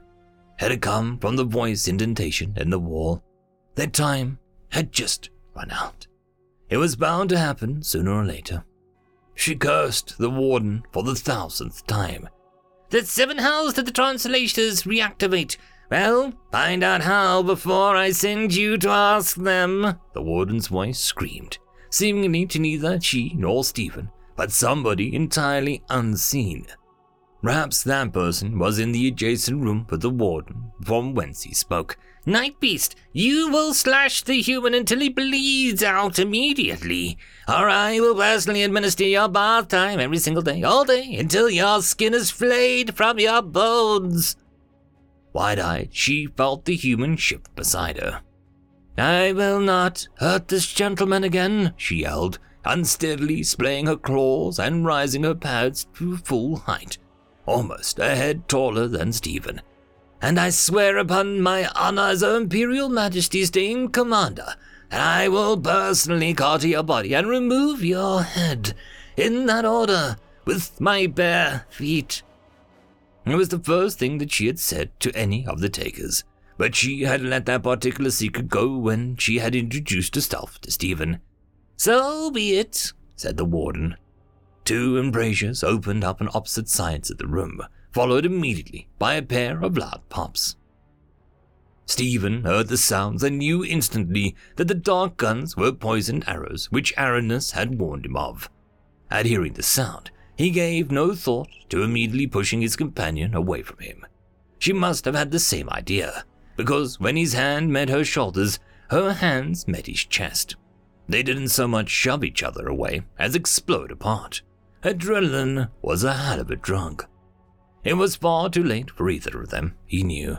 He could feel his start jabbing into his back, where he landed on top of it, painfully forcing it deeper beneath the skin. He could see her sticking out of her side, just at the level of what would be a kidney on a human. Against all odds, he saw her getting to her feet, staggering towards him. He marveled at her persistence and strength of will, pulling himself to a seated position to yank the barbed dart from his back. A few milliliters of viscous blue liquid remained inside, but the rest had clearly been injected into his body. He wondered how much time he had. He wondered how much time Aranis had. She staggered to the dazed halt in front of him. Like a puppet with all her strings cut, she fell on top of him, pressing him to the deck. End of chapter. When Death Wielders Meet, Part 11. Stephen reached out to catch Aranis as she fell, though there was only so much he could do from his reclined position against her dense weight. He collapsed under her, his back slamming against the floor. Her head landed next to his, so close that her open mouth practically surrounded the side of his face, a hot, humid breath of air buffeting his senses. Earlier, he would have estimated her weight to be around 75 kilos. Now, having collapsed while standing, she had felt at least twice that heavy. He couldn't move a muscle well pinned under her. He first tried to remove the dart from her side to get a better look at it, but he found that he could not. The moment he tried to move, he felt her fighting against him, her arm pressing down into his. "Your nerve muscle," she whispered, her long tongue licking his ear. His translator did its best as she tried to speak with her mouth gaping and awkwardly pressed against his head. He got the general idea. "Clay did trust me." Without a second thought, Stephen went limp and closed his eyes. He felt her chest against him, slowly inhaling, then exhaling in a sigh of relief. They waited like that for seconds, then minutes. He was about to take a short nap, made more difficult by her weight and a high body temperature, when he heard the door to the cargo hold sliding open. He opened his eyes just the tiniest fraction to the bright light outside, enough to see several figures silhouetted. The first one, he could tell, was Ginter. The others, maybe 4. He had no idea beyond the fact that they all looked to be holding some kind of rifle. He readied himself to hold Aranis in place in case she decided to attack without warning. Yes, it looks like the altered night beast serum I prepared has knocked them both out. He could hear the Centauroid doctor loudly saying from the doorway, "It's safe. You can move her into the cage. I'll wait right here." Stephen could feel Aranis salivating, the warm fluid starting to pull around his cheek and ear. He really wanted a Q-tip and maybe a small towel and she really needed a breath mint, or 20. One of Ginter's escorts shoved the doctor in her upper back with the butt of his rifle. "Not good enough, veterinarian," the crewman replied. "You know what the captain said. Your drugs, you get to go in first and make sure they're out cold. We'll wait here." With another prod, he could see the doctor slowly trotting towards Aranis and himself, her hooves softly clapping against the deck plate with each step. He readied himself to hold Aranis tight if he had to. It would not help any of them to have her disembowel the good doctor. To his immense relief, he felt only his companion's hot breath and what might have been a growl from her stomach, even as the doctor hovered over them, prodding them each with a turn of a hoof. Aranis made no move. "Yes, my formulation has worked. They are definitely both out," the doctor said, stepping back. "You can move them now. I would hurry, though. The effects of the drug may not last long. This is the first time we've tried something like this on the human species." "Look at her. Not so tough now, is she?" asked one, stepping over to where they lay. Stephen could see Ginter by the doorway now, staring right at him and nodding her head up and down in an exaggerated motion. "No, she's nothing," said another crewman, crouching down beside them. He poked Aranis in the side. "Look at her. She tried to protect her boyfriend. Too bad, the witch. As soon as we got back into your cage, he's getting plasma bolt to the head." Those two were joined by the two others, and still Aranis hadn't betrayed any sign of life beyond the rise and fall of her chest. He could feel her breathing faster and her heartbeat pounding into his chest, though. Beyond that, however, she didn't move a muscle as each alien took one of her appendages in hand, tentacle, or other grasping organ. He began to wonder if perhaps something had gone wrong with the plan that everyone but him knew about, if she had been paralyzed, and if he would have to intervene. He had almost resolved to stop them from taking her into that cage when a head fell into his lap. He rolled to his feet just as the creature that looked like a praying mantis bred with a buffalo fell to the deck, its head separated from its body by a good 2 meters now. Something with tentacles began to bring its rifle to bear on Aranis, only for Stephen to smoothly pry it away. He shot it half a dozen times, while Aranis landed just as many of her powerful kicks to the third crewman. It occurred to Stephen that she might have been going easy on him on their tussle. Very easy. With both hands, she held onto the being a half-meter taller than her, while her hind legs kicked up into his abdomen and then slashed downwards. On the upswing, her legs operated like a kangaroo's might, stabbing into the alien with a dagger-like claws. On the downswing, her claws dug in deep, ripping and tearing and spilling blood, guts and bone with each motion. It was like being on the receiving end of a massive, intelligent and angry reciprocating saw. When it looked like she was holding up to the being up by herself, all ability to stand on its own having departed with its life, she bit into its throat out of good measure. That only left the fourth crewman, who had backed himself away from the pair and made his way to the doorway. He held his rifle at the ready, taking turns aiming at Stephen, then at Aranis, as he carefully shuffle-stepped backwards. He was too scared to think rationally, Stephen rationalized, and had defaulted to trying to hold him in place. In moments, he would come into his senses and decide whether to fully commit to shooting or running. It was too late, though. The crewman had already made one fatal mistake. Situational awareness. Aranis, for her part, had begun edging her way into the shadows and out of the swath of light cast by the open doorway. In front of her, she held the remaining upper half of the last crewman that she had killed, its entrails still spilling out, ostensibly as protection from the plasma rifle. It was equally as likely that she was just a nervous eater, as she continued to bite off chunks from her kill and swallow as she apprehensively eyed the gunman. Stephen had begun to consider dropping his weapon and stalling for time when, for the second time that day, a head hit him in the stomach, or rather, most of a head. The blow hadn't been nearly as clean as the one of Aranis' slashes. Ginter's hind legs landed with an echoing thud and a bloody hoof prints. She then turned back around to face the pair. "Let's go!" she shouted. End of chapter. When Death Will Us Meet, Part 12. Stephen stepped around the fourth and final crewman, a crumpled and bloody heap thanks to Ginter's devastating mule kick. She was the biggest creature on the ship, but that wasn't saying much when almost everyone else aboard was 1/2 or double his height. He suspected that many of the inhabitants aboard were from low-gravity worlds, and that had something to do with it. Even after having spent so long at 0G, this place still made him feel unnaturally light at his feet. At around 155 centimeters at her middle shoulders, Ginter's lower profile appeared similar to a full-grown buck reindeer. From her middle shoulders to her upper shoulders, she might have been an androgynous human of average adult size. Her head could be compared to that of a mule deer with a forehead, with 6 horns and a place of antlers.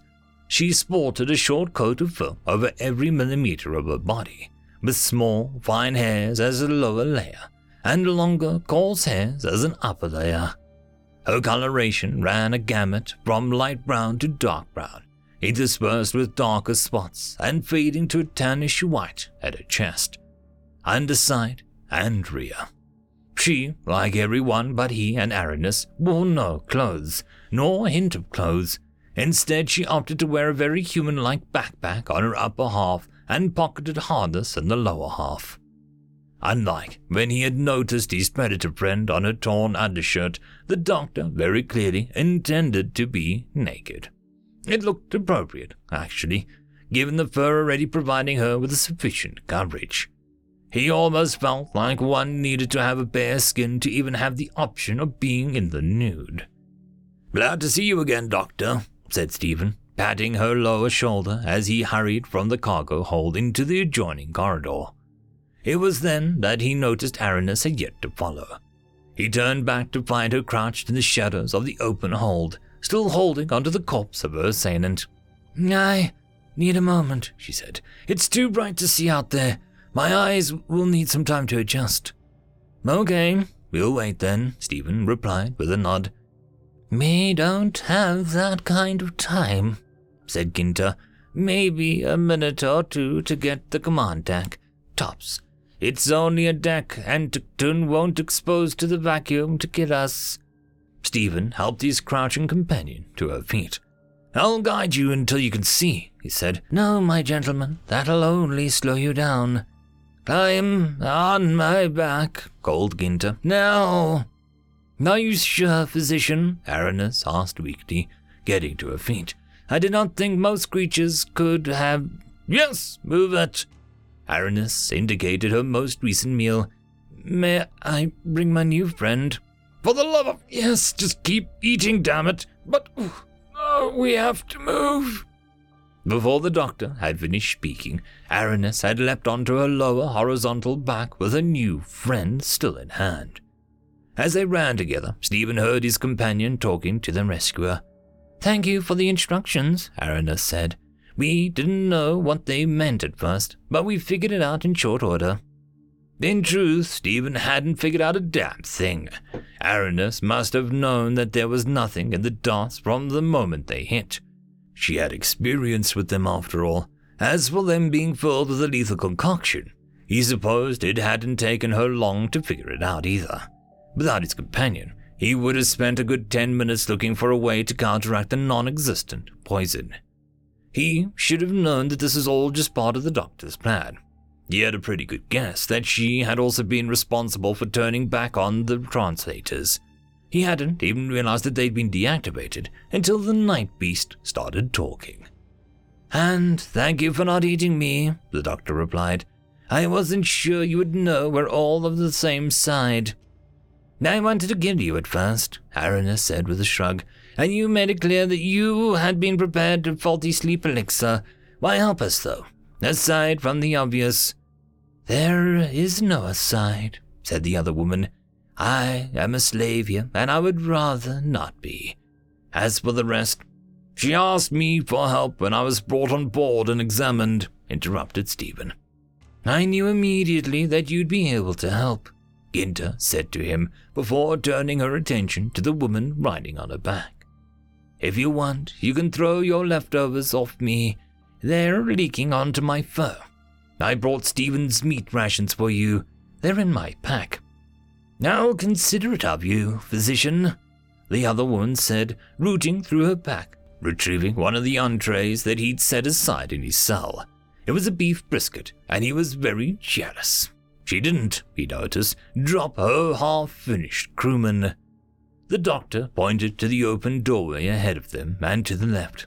Here, up this ramp, next level.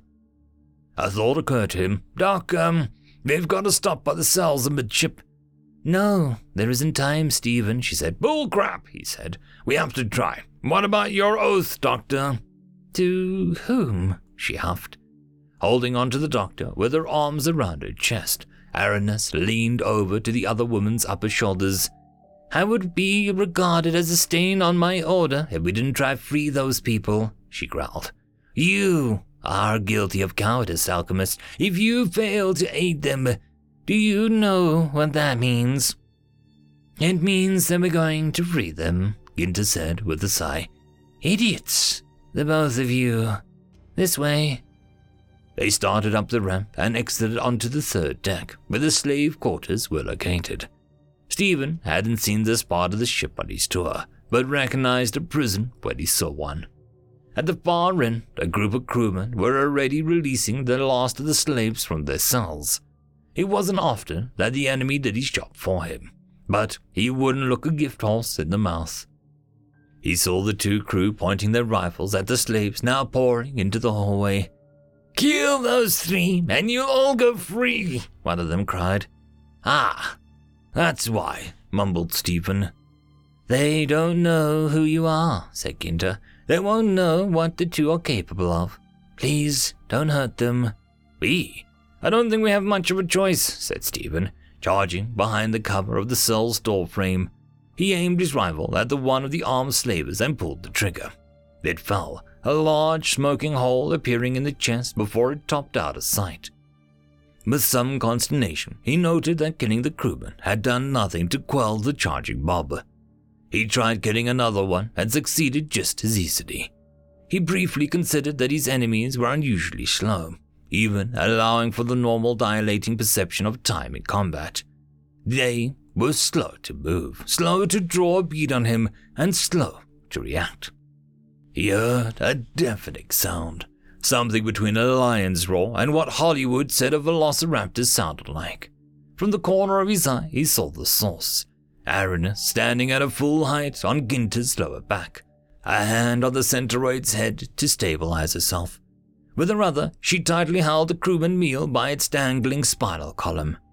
Everyone paused in their tracks at the harsh war cry. All eyes were on Dame Commander. Stephen took the opportunity to shoot another armed crewman in the stomach. I am the night beast, Aranus screamed, throwing the corpse hard. It soared down the hall with such a force that when it hit the ground it burst into a splatter shower of vital fluids, bone, and gore. You will leave this place now, or I will kill every last one of you. Now that had routed the charging slave mob. To the escape pods, Stephen added. Go that way. Aranus looked at him and cocked an eyebrow. He shrugged. So did she. Either she had no idea what an escape pod was, which was more than likely, or she didn't appreciate him ruining her moment, or both. The man made a mental note and sent the distress signal for the pods, or release a nav buoy, or otherwise let someone know where they were. Aranus's ploy, that really wasn't a ploy at all, had worked perfectly. The mob of slaves and a handful of remaining crewmen had dispersed in every single direction, but the one that would take them near him and his companions. He had to admit she was quite intimidating. In the dark of that hole, just after their rescue, while chewing on a half a crewman, she was genuinely terrifying. In the abstract, She was a lot like the worst alien space horrors that cinema had to offer. It was more than just a bearing and behavior, as his arm could attest. And he had booped her snoot, daring her to eat him. Her vision must have adjusted sufficiently, and her strength returned, as she wasted no further time in jumping down from Ginter's back and joining him at the other woman's side. 2 more decks till we're safe, the Deotar said. End of chapter. When Death Will Us Meet, Part 13. The 3 of them ran at a dead sprint up the next spiraling ramp and into the long hallway very similar to the one below. Along each side were rooms stacked with bunks and lockers. Personal effects were evident, along with what might have been game pieces or playing cards on tables. So far, they had been lucky. All the crewmen had been lucky. He wasn't sure which at this point. None of them had been occupied. That changed when they made their way into the large open section. It looked like some sort of large multi-purpose room with tables and chairs of all varieties in evidence, along with holoprojectors, bid screens, and quite a few other pieces of equipment whose function he could only just guess at. The room looked like it could have been used for anything from dining to entertainment, to relaxing to exercising, to just about anything a crewman a long way from home might want. At the moment, there sat 3 groups, around a half dozen crewmen each, lounging on what looked like an old Roman canapé. He might have let them live, had they not moved a muscle. But no, not after he noticed that they were being served and serviced by at least a dozen slaves. A calmness came over him, and he gave a mental shrug. Maybe Aranis was right, but it certainly didn't take much for him to stop seeing these creatures as people. He raised his rifle in a chorus of wide-eyed shouts, whoops, and screams from all present. They began preparing to scatter like roaches. "No one move!" he bellowed, and everyone in the room froze in place. He scanned the room, ready to punch neat little superheated holes in anyone who even looked like they might try to go for their weapons or resist. By all rights, he should have started shooting well before he opened his mouth. That would have been the tactically sound approach. But no, he had something better in mind for these scum. He turned to the NASA jumpsuit-clad woman at his side. She was at least as angry as he was at this point, maybe more so. Chivalry being what it was. He had an idea not to use Aranis so much as harness her into providing something so much more deserving than a simple death. "My lady," he said, "my delicate masculine sensibilities have been gravely offended. Would you mind killing everyone who is presently sitting on one of those chairs?" "Gladly, my gentleman," she replied with a snarl. He could see her preparing to bounce in the corner of his eye when one of the slavers, looking from Stephen to Aranis and back again, decided to beg for his life. Apparently, it had heard what he had said. "Wait!" the creature shouted, pushing a slave off its lap. He stood up and addressed Aranis. "I'm a male too, and you wouldn't hurt an unarmed man, would you?" "I might," she responded. Stephen could tell that she was genuinely mulling it over. He knew that she was used to killing in the heat of battle, or in desperation. But this was something different, even if deserved. Add to that the fairly obvious fact that her society, and more than likely her entire species, was deeply matriarchal, and these sorts of executions posed as somewhat of a challenge to her culture and training. "Fine," said Stephen, pointing his rifle at the creature's head. "I'll do it." "Single combat," the being shouted, his hands moving to cover his face from the inevitable plasma bolt. "I demand to face my attacker in single combat. No weapons, me and him." He heard Aranis let a small puff of air escape her lips. He doubted that there was much that she could say to that. Would she think less of him if he just shot the slaver? Probably. On the other hand, the thing looked like something out of a horror film on stilts. He couldn't even begin to count the number of legs. His choices were either to try and impress the violent alien super predator by fighting a living nightmare twice his height, or to chicken out and shoot the damn thing. Ginter must have known his hesitation meant that he was actually considering doing anything other than putting a hole in the crewman's thorax from a safe distance. "Don't be stupid. Be stupid," she said. "We don't have the time for this. Just shoot them all. Let's go." Stephen handed off his rifle to the doctor. If anyone tries to interfere or make a run for it, then you use this, he said. She took the weapon and held it deftly. Stephen stepped to Aranis and pulled the young woman in for a hug. He felt her chest expand and contract in a sigh. Be safe, she whispered. He leaned in, giving her cheek a quick little lick. For luck, he said. For a moment she seemed stunned, not knowing what to say.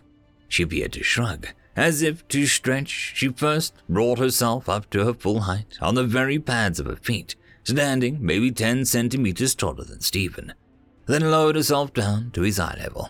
Leaning in, she held him tight and licked him firmly and square across the lips. For luck, she said, letting him go.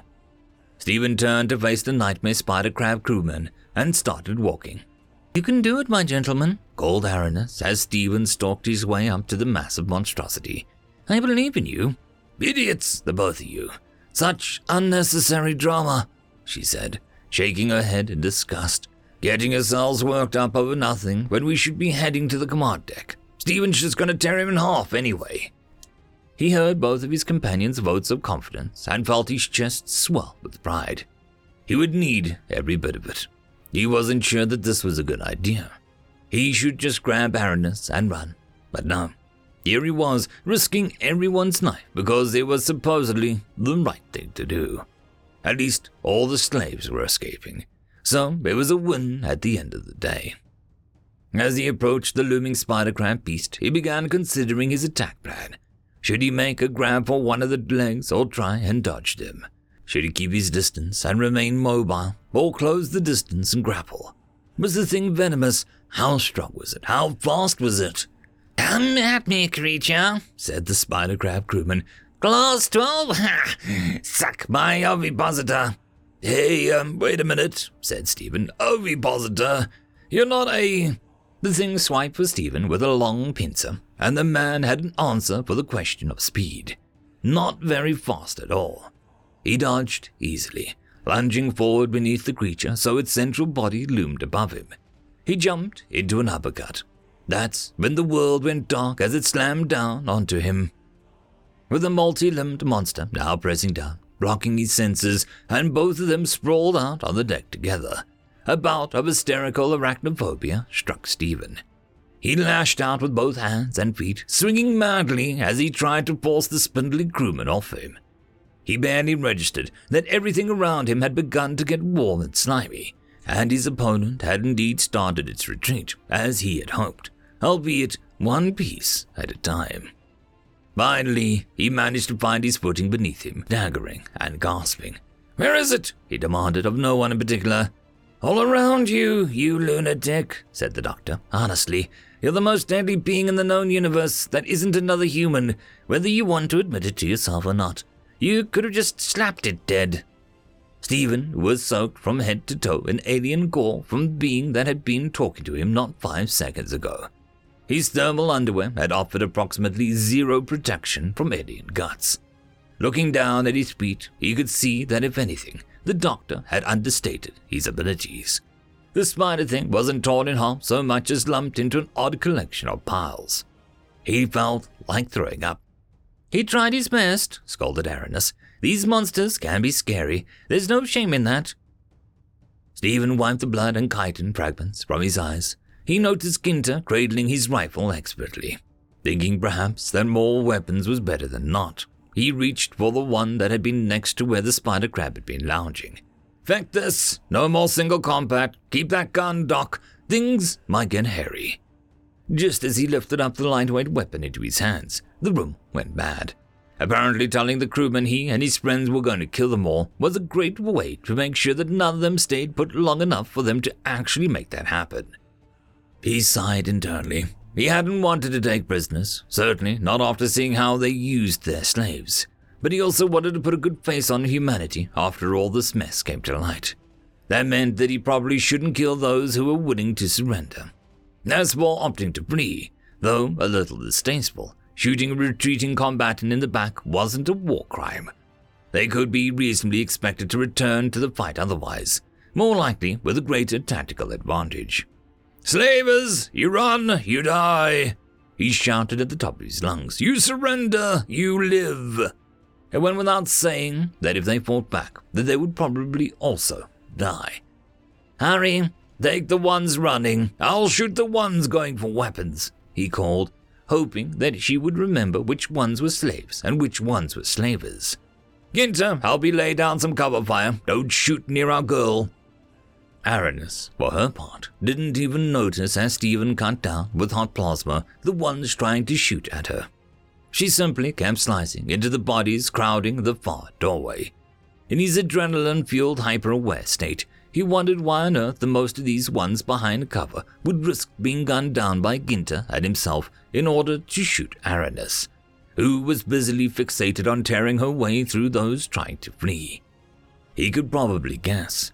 She was meters from those hunkered down, far closer to them than Stephen, and while he and Ginter were just another pair of combatants, she was so much more. Knee-deep in the remains of the fleeing crewmen, already down to the last few, she seemed like a dark, shifting mass of terror, made of lightning-quick teeth and claws, a roaring demon from nightmares made real. To them, Stephen was just a small mortal with a gun, but she was a dark angel of death ascended from the depths of hell itself. It irked Stephen that they thought so little of him as he shot yet another through the side of their head. It also scared him a little. If he couldn't pin these guys down because they couldn't be bothered to pay attention to the man shooting a weapon at them, it put his partner at serious risk. In what was at this point a truly unsurprising amount of time, the entire matter became moot. After decapitating the last of the escaping crewmen, Aranis spared not a single instant before leaping on the first of the trio of the slavers who had neither attempted to flee, surrender, nor had been shot by Stephen. In the light gravity, the young woman launched like a rocket from the doorway, giving the lieutenant colonel and the doctor precious little notice to shift their fire away so that they would not commit fratricide. In as many seconds, Aranis had leapt to each of the three crewmen, having neatly sliced through their largest and mostly centered areas of mass. In one case, practically bisecting him, or her, all the way through. Stephen guessed that at this point her speed wasn't so much due to the trained efficiency of a killer, but the fact that she'd stopped taking the time to eat. She probably had her fill, just wasn't hungry anymore, judging by the slight bulge of her previously lean tummy, evident even beneath his flight suit. "Fine, good, we're done here," said Ginter, trotting to the doorway at the end of the room, Stephen in tow. She pointed back to the way they had come and spoke loudly. "Escape pods are that way. If you are alive, you should consider yourself free to get the hell out of the ship before you die with the rest of us." "Shit, let's get going." Stephen had felt a slight and disquieting breeze of cold air in the spaceship. A moment later, he heard the hissing. He broke into a run, heading for the last ramp that would take them to the command deck, his accomplices just behind. "He must have been holding out hope that the firefight would have stopped us. Not enough time, Ginter. Can we block these vents?" "No," said the doctor, "not all of them. The air will be long gone before we finish sealing the vents on this deck, let alone every deck. And we'd need to do that because the captain will have locked every door open as sure as he'd have locked the command deck closed." As if he needed some proof of her words, the trio rounded the curving ramp only to run face first into a completely sealed doorway. Seeing no way to lift or pry the smooth white surface, and nothing in the way of a handle or anything else to grab a hold of, Stephen settled by banging on it. "What about we just head to one of the escape pods?" he asked. "What are the chances we survive?" Ginter made a gesture that Stephen's translator said meant negative. "Even if we made it there without suffocating," she said quickly, "we can't leave the slavers in command of the harvester. They'll just collect the floating parts and tow them to their home system, or shoot them out of the void. Whichever." "Fine!" We bust the door. "Stephen," said Ginter, grabbing his shoulder and rubbing a thumb over his collarbone, "you're strong, but this is a waste of time. We need a better plan." "It's an interior spaceship door. It only needs to withstand 15 psi, 20 tops. And it's not just me doing the kicking," he said, returning the gesture by pressing his hand into hers with withers of rubbing his thumb over the muscles there. You're stronger than you know, Ginter. You kicked someone's head off just a pair of minutes ago and carried Aranis like a war horse riding into battle. I think between all three of us we could do this." She looked livid, almost like he had offended her. "Damn you to hell, Stephen. We will talk about that later. But that does not mean we can do this. Time is running out," shouted Aranis, grabbing the doctor by the head and turning the other woman to face her. She stared daggers into her eyes. "You will help us now, like the ancestor's damned beast of a burden, and kick that damned door down, or I'll tear your heart out and let your soul rot adrift amongst the stars for all eternity." Stephen placed a gentle hand on the back of the enraged woman's neck and coaxed her to one side of the door, pointing at it. Aranis nodded. He stood in the middle of the doorway before nodding to Ginter. "You're on that side, where I think it probably latches." "I can't aim with two hooves," she said. "Hitting that man in the head was just a lucky shot." "Then use one," he said. "Ready? Now!" Stephen and Aranis fell flat on their faces, each trying to grab a hold of the other to brace their fall. They both ended up on the ground and an ungainly tangle of each other's limbs, with Stephen wondering just what in the hell happened. Neither of their kicks had made contact with anything. He was sure of it.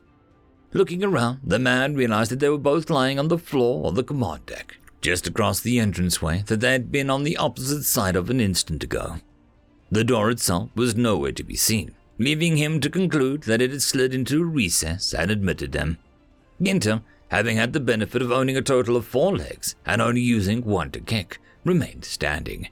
She gave them the equivalent of a shrug as he and Aranis delicately untangled themselves from each other and got to their feet. "You were going to break down the door anyway," called the captain. Even Stephen could tell from the man's natural voice that he had to be somewhere on the expensive deck, as opposed to speaking from a distant location via intercom. He could tell that the slaver had to be.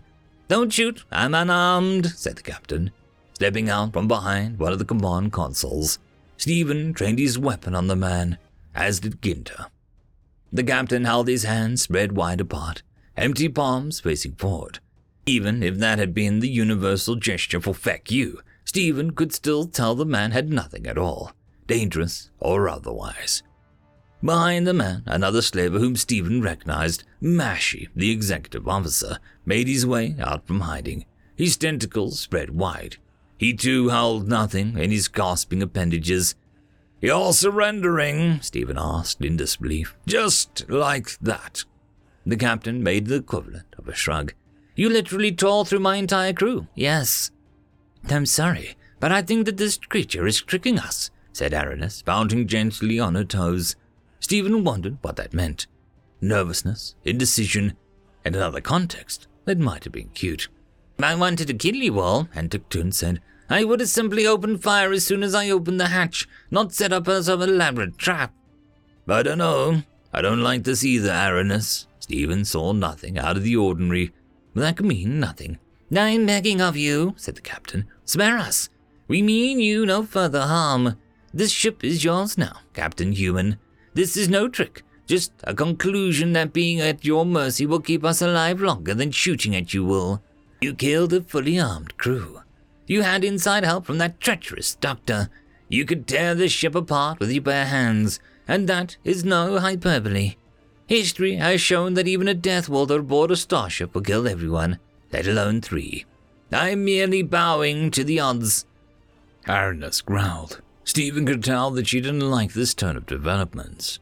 After what she'd been through, the temptation to gut him must be overwhelming, though equally conflicting with his sense of honor. Of course, he wouldn't dream of stopping her if she simply lost control. The lieutenant colonel held his weapon a little tighter, but pointed it down to the ground. Aranis had still not made a move, the earlier threats to personally disembowel him and devour his flesh notwithstanding. Ginter, he noticed, had curiously raised her weapon to point it at the captain, and she had just ripped the safety off. "Whoa, whoa, whoa!" He slapped his hand against the barrel of her rifle, pushing it to the side. It took a surprising amount of force to get her point of aim shifted away from the captain. The doctor began to struggle against Stephen, but made little headway until she began sidestepping into him with her haunches, simply pushing him aside with her bulk. Ginter made a whining, plaintive noise as she continued to try her best to wrestle the weapon back on target. "He knows, Stephen. He must die." Keeping an eye on Enticton and Marshy, the lieutenant colonel opted to stop pushing the rifle away and instead simply pulled it free from her grasp and threw it to the side. The two slavers had not made a move for any concealed weapons or tried to activate any device or explosive. That had been their best opportunity to spring a trap, and they hadn't done anything. Perhaps he should give them the benefit of the doubt. At the moment, however, he wanted to know just what the hell had gotten into the doctor, and so did Aranis. "Physician," she asked, "I agree with the warden deserves death, but he is surrendering. To my people, and I think to Stevens as well, it is considered rude to kill someone in such a circumstance. Only an appointed magistrate or a lady may pronounce his death now," said Aranis. She gave Stephen a conspiratorial eye. "Or a ship's captain, though I'm curious. What does he know, exactly, that you believe that he must die for?" Ginter grunted. Stephen wanted to know the answer to that question as well. He thought back to a few minutes ago, just before he and Aranis had less than gracefully made their entrance onto the command deck. Though he hadn't really known her for very long, that was the only other time that he'd seen Ginter nearly this upset. Almost like a switch had been flipped. It had happened just after he'd mentioned how strong she was. "Deathwielders," Stephen said to Enticton. "You called us Deathwielders. You also said it before, just after you locked me in that room with Aranis. Is that something significant? A word for races that are stronger than the wet tissue paper the rest of you seem to be made of?" "Exactly," said Enticton. "It is a compliment, really. We would all love to be able to tear someone's head off as easily as opening a beverage, wouldn't we?" "Ginter doesn't seem to like being called that," said Stephen. "A spy and a traitor," the former captain gave a shrug of equivalence. "Her type doesn't like the truth, doesn't like being found out." "What do you mean?" asked Stephen. The captain gave a knowing smirk. "Ask her. If she doesn't want to come clean—" "I'm asking you," growled Stephen. Ginter looked like she might charge the man. Aranis kept her hand on the other woman's back, but Stephen had serious reservations about how much good that would do, beyond giving Aranis a very short ride to the middle of a bloodbath. Enticton made a gesture of equivalent to rolling his eyes. "The veterinarian isn't from Vree, a Class 3 world. She probably isn't even Shakolth. She's from the Death World like you and Lady Aranis of Karamast. Could also be some kind of engineered soldier, but I doubt it. She hardly seems the type." "So what?" said Stephen. "Is this some kind of obscure space politics? What does it matter what world she's from? I don't understand." "Of course you don't," whispered the doctor. "And that's why I like you, and Aranis. It doesn't matter to you and your kind, but to the rest of the galaxy, it does. We, the three of us, are from worlds that aren't supposed to harbor sapiens. If you ask them, we pose a serious risk to all other life in the galaxy. That is how you are able to tear the Tuskar to pieces, how Aranis was able to kill an entire ship with her bare hands, and how I was able to carry her on my back and kick that man's head off. That's what gave me away, I imagined." "Why would you want to hide that?" Stephen asked. "It seems like something I would want to let other people know about me. If they knew that, they might not even have taken you into slavery." Even as he said it, he realized an obvious conclusion. She wanted to be taken, or at least it was better than some alternative she faced. Because, Stephen, the powers that be in the galaxy, as much as they don't like to admit that Deathwielders even exist, have a policy to address us, should they ever find us. 100% quarantine until the race reaches independent extrasolar flight. Then it's extermination, probably by something as simple as lobbing a few asteroids our way. There is evidence that this has happened before." "Conspiracy theories. Why have plans to destroy species that don't even exist?" yelled the former captain. "You're not going to listen to that whack-a-job, are you?" "As opposed to the abusive slaver pleading for his life?" asked Aranis. "Why bother waiting for us to become spacefaring?" asked Stephen, entertaining her suggestion. "Because most races, Deathwielder or not, end up destroying themselves anyway. It is just a byproduct of civilization. All life is competitive, carnivorous or not. Radiological weapons, heat death, pollution, engineered disease, all have killed worlds. Aeons ago, a civilization even created a vast satellite swarms around the sun to reduce power, with each political faction producing and controlling their own set. They ended up weaponizing them. They're still active today, and the planet is mostly in accretion disk now. Suicide is more convenient than murder, even on a planetary scale. And your people are spacefaring? Asked Stephen. Yes, and yours are too, now, said Ginter. That gave him pause, though it was a natural instinct. He was suddenly very glad that he hadn't provided any information to the slavers. How did the captain not know who or what you were? Asked Aranus. He certainly thought I was dangerous, and one could summarize that it did not take him long at all to reach the same conclusion for Stephen. How were you able to hide? And if you were not unawares of this great community of daemons and their machinations concerning our kind, why did you allow them to take you? Ginter huffed. Stephen's translator told him that it was a sigh. I might as well tell you in front of them. The captain knows enough now that the wrong people can piece together the rest of his start stalking. I am a Sholkoth, and not engineered either.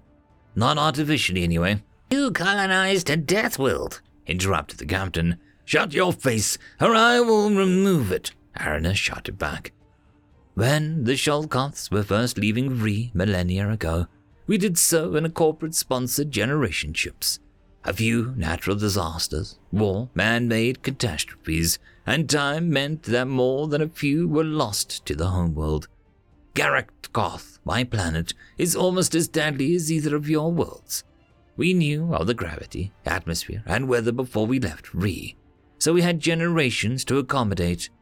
But our history tells us that most were lost in the years after landfall, maybe up to 9 out of every 10 people. But we persevere, and I'm a descendant of that lineage. She shook her head slowly, looking to the ground. When she spoke again, it was barely a whisper, a hiss of disgust through clenched teeth. Imagine our surprise when we finally began exploring the stars again. When our investigations on other worlds, dead worlds, informed us of our dedication to survival had marked us for extermination. Imagine my surprise when one of my farming outposts was raided by slavers, the fishermen of the galactic economy. I played the Vreen rather than expose my civilization to death. She gestured to the former captain. That man traded a pair of sublight engines to get me. I would have lived like that, forever a pathetic Vreen slave, if I had to, if I couldn't find a way to escape. Then you came. Then they found you, Stephen. Your race had no more time. I couldn't let them do to you what we had seen them do to other worlds. That's why you helped me, said Stephen. Why you told me what these guys were about back when I was first brought aboard. Thank you. And that's why I would do anything to ensure knowledge of my people's existence doesn't fall into the wrong hands. Just knowing that a Sholkoth death world exists would be enough to send people looking for it, she said. I have to admit, I was a bit disappointed in you, Stephen. Why? Stephen asked. You're too nice, she said. I was kind of expecting you to begin a rampage with me a lot sooner and not get tricked into the cargo hold. For the sake of your people, I needed you to make a move before we made landfall at a slaver outpost, before anyone else might see what you could do and draw some conclusion. I was feeling him out. I was going to escape, but I'm not going to start a fight on just the word of one person, especially when these guys are so big and... Stephen paused, scratching the side of his face. Yeah, I think I just figured out where you're going with this. What? Aranus asked. I feel like I'm missing something important. He instigated this, you dumb beast, said Anticton, gesturing to the centaur. She told me Stephen was a death welder, or pointed me at the right direction, which amounts to the same thing. She wanted me to try and kill him. You too should feel betrayed. So you put the gentleman in the dungeon with me and opened my cell. I suppose I should thank you, said Aranus with a slight bow at the waist. As much as I hate being used, you made the right call, said Stephen. I'm not sure that I would have attempted my escape in time, even if they'd spaced me then and there. It was the right call. Spaced? asked Aranis. Stephen had forgotten that many of these concepts were totally new to the young woman, although she was a deceptively quick learner. Left my body adrift amongst the stars, he clarified. And how exactly is that a good decision? Aranis asked Ginter with a slight growl and an accusatory stare. No ship of his own, no body, no evidence at all, barely an inkling of where he might have come from, said the doctor. It would have bought his race time. It's better than Stephen waiting until it's too late to make his move. And it was also the least plausible outcome. Stephen wouldn't be dumb enough to walk into an airlock, and any weapon that won't put a hole right through the ship's hull won't permanently injure us. I thought Stephen fighting his way to control the ship was a very good bet. Getting himself locked in a room with what I took for a vicious predator. No offense, Aranis. None taken, physician, said the other woman. Was very much not part of my plan. I had to improvise, so kudos to you for keeping me on my feet. Former Captain Anticton. So, Stephen, could I please have the weapon so I can kill this pile of crap? Stephen spared a glance back to the weapon that he'd thrown from the woman's arms, then back at the slavers. He licked his lips, mulling it over. That would be one way to handle the situation, but, No, Captain, she said, placing a gentle hand on his shoulder, rubbing his collarbone with a thumb again. It's the only way. It's the only way to keep us, our kind, safe from the galaxy. You must understand that. He felt a strong discomfort creeping up on him. Between this woman's touch, the closeness of her imposing bulk, and the strength he had seen in those legs, he began a mental rundown of whether or not it was a good idea to punch a rampaging horse. It is possible to imprison them on one of our worlds, Stephen said. We can inform our peoples of the situation and let them handle it. The abductions occurred in their territory. They have jurisdiction. So do you, Captain, she whispered, Ginter's hand tightening almost imperceptibly on his shoulder. We vote, physician, said Aranis. Then we will abide by the captain's decision. Ginter turned to the other woman, appearing annoyed. Fine, she said. I vote they stand before a magistrate, said Aranis. I vote to kill them, said Ginter. And I vote that they also stand trial, said Stephen. So be it, hissed the doctor. Stephen handed his weapon to Aranis before marching over to the pair of slavers. Grabbing them each by an appendage, they were surprisingly soft. Stephen asked, looking to one of the speakers embedded in the bulkheads. He had seen the other slavers doing much the same thing before the escape. Do you respond to me now? Yes, Stephen, you are the captain, came the digitized reply in English. The former captain ceded command to you at 4681.93.62.13 in the afternoon. He dragged the pair into the command deck's airlock and slapped the control for the inner hatch. The former captain began to protest. What are you? He shoved them roughly inside and slapped the control again to shut the door. Ginter looked pleasantly surprised. She had the wrong idea. He just didn't want them to have any clue where they were going until they got there. It was a space equivalent of tossing them in the trunk of a ground car, he imagined. Do not open the inner or outer door in this airlock to anyone but me, he said. Now, can you find the location of my homeworld using the location you found me, the distance I traveled, if provided, and the direction I was traveling relative to the galactic center? Yes, but that will not be necessary, said the ship. I have determined that you are from RGT 98738-3, an uninhabitable Class 12 death world. All right, said Corswell. Wait, Ginter said. I changed my vote. What? It's too late, said Stephen. And it wouldn't matter anyway. Yes, it does. And no, it's not, she quickly replied, pointing at Aranis. I also want to see him before a magistrate on her world. Stephen stared at her for a moment, then shrugged. Justice is justice. They have claim too, don't they? Both Ginter and Aranis nodded. Ship, do you know where Aranis's home is? Of course, came the reply. Good. Set course and go, he said, pointing at the view screen. As space warped outside the ship, Aranis moved to stand close. He put an arm around her and felt very gratified when she returned the gesture, kneading her hand into his side. I'm finally going home, she whispered to him. Yeah, he whispered back, placing a kiss on the side of her head. He wasn't sure she knew what the gesture meant, but she sure didn't mind. It's our version of affectionate licking, he said. Thank you, Stephen, she replied, kissing his cheek in return. Hey, Baroness, he whispered. Yeah, she whispered back. What's the penalty for kidnapping one of the Imperial Majesty's Dane commanders? He asked. Oh, if they're found guilty, death, she replied. Probably torture first, then definitely a painful death. Lots of torture, though. He glanced behind him long enough to see Ginter smirking. Stephen felt something large and painful land on his back, knocking the air out of him. It felt like a piece of furniture or a stack of books, or more likely, a wild animal. And they kept bouncing against his spine and ribs, up and down, up and down. Any attempt to move from his prone position brought pain, as sharp claws dug into his skin and fingers curled around his bicep.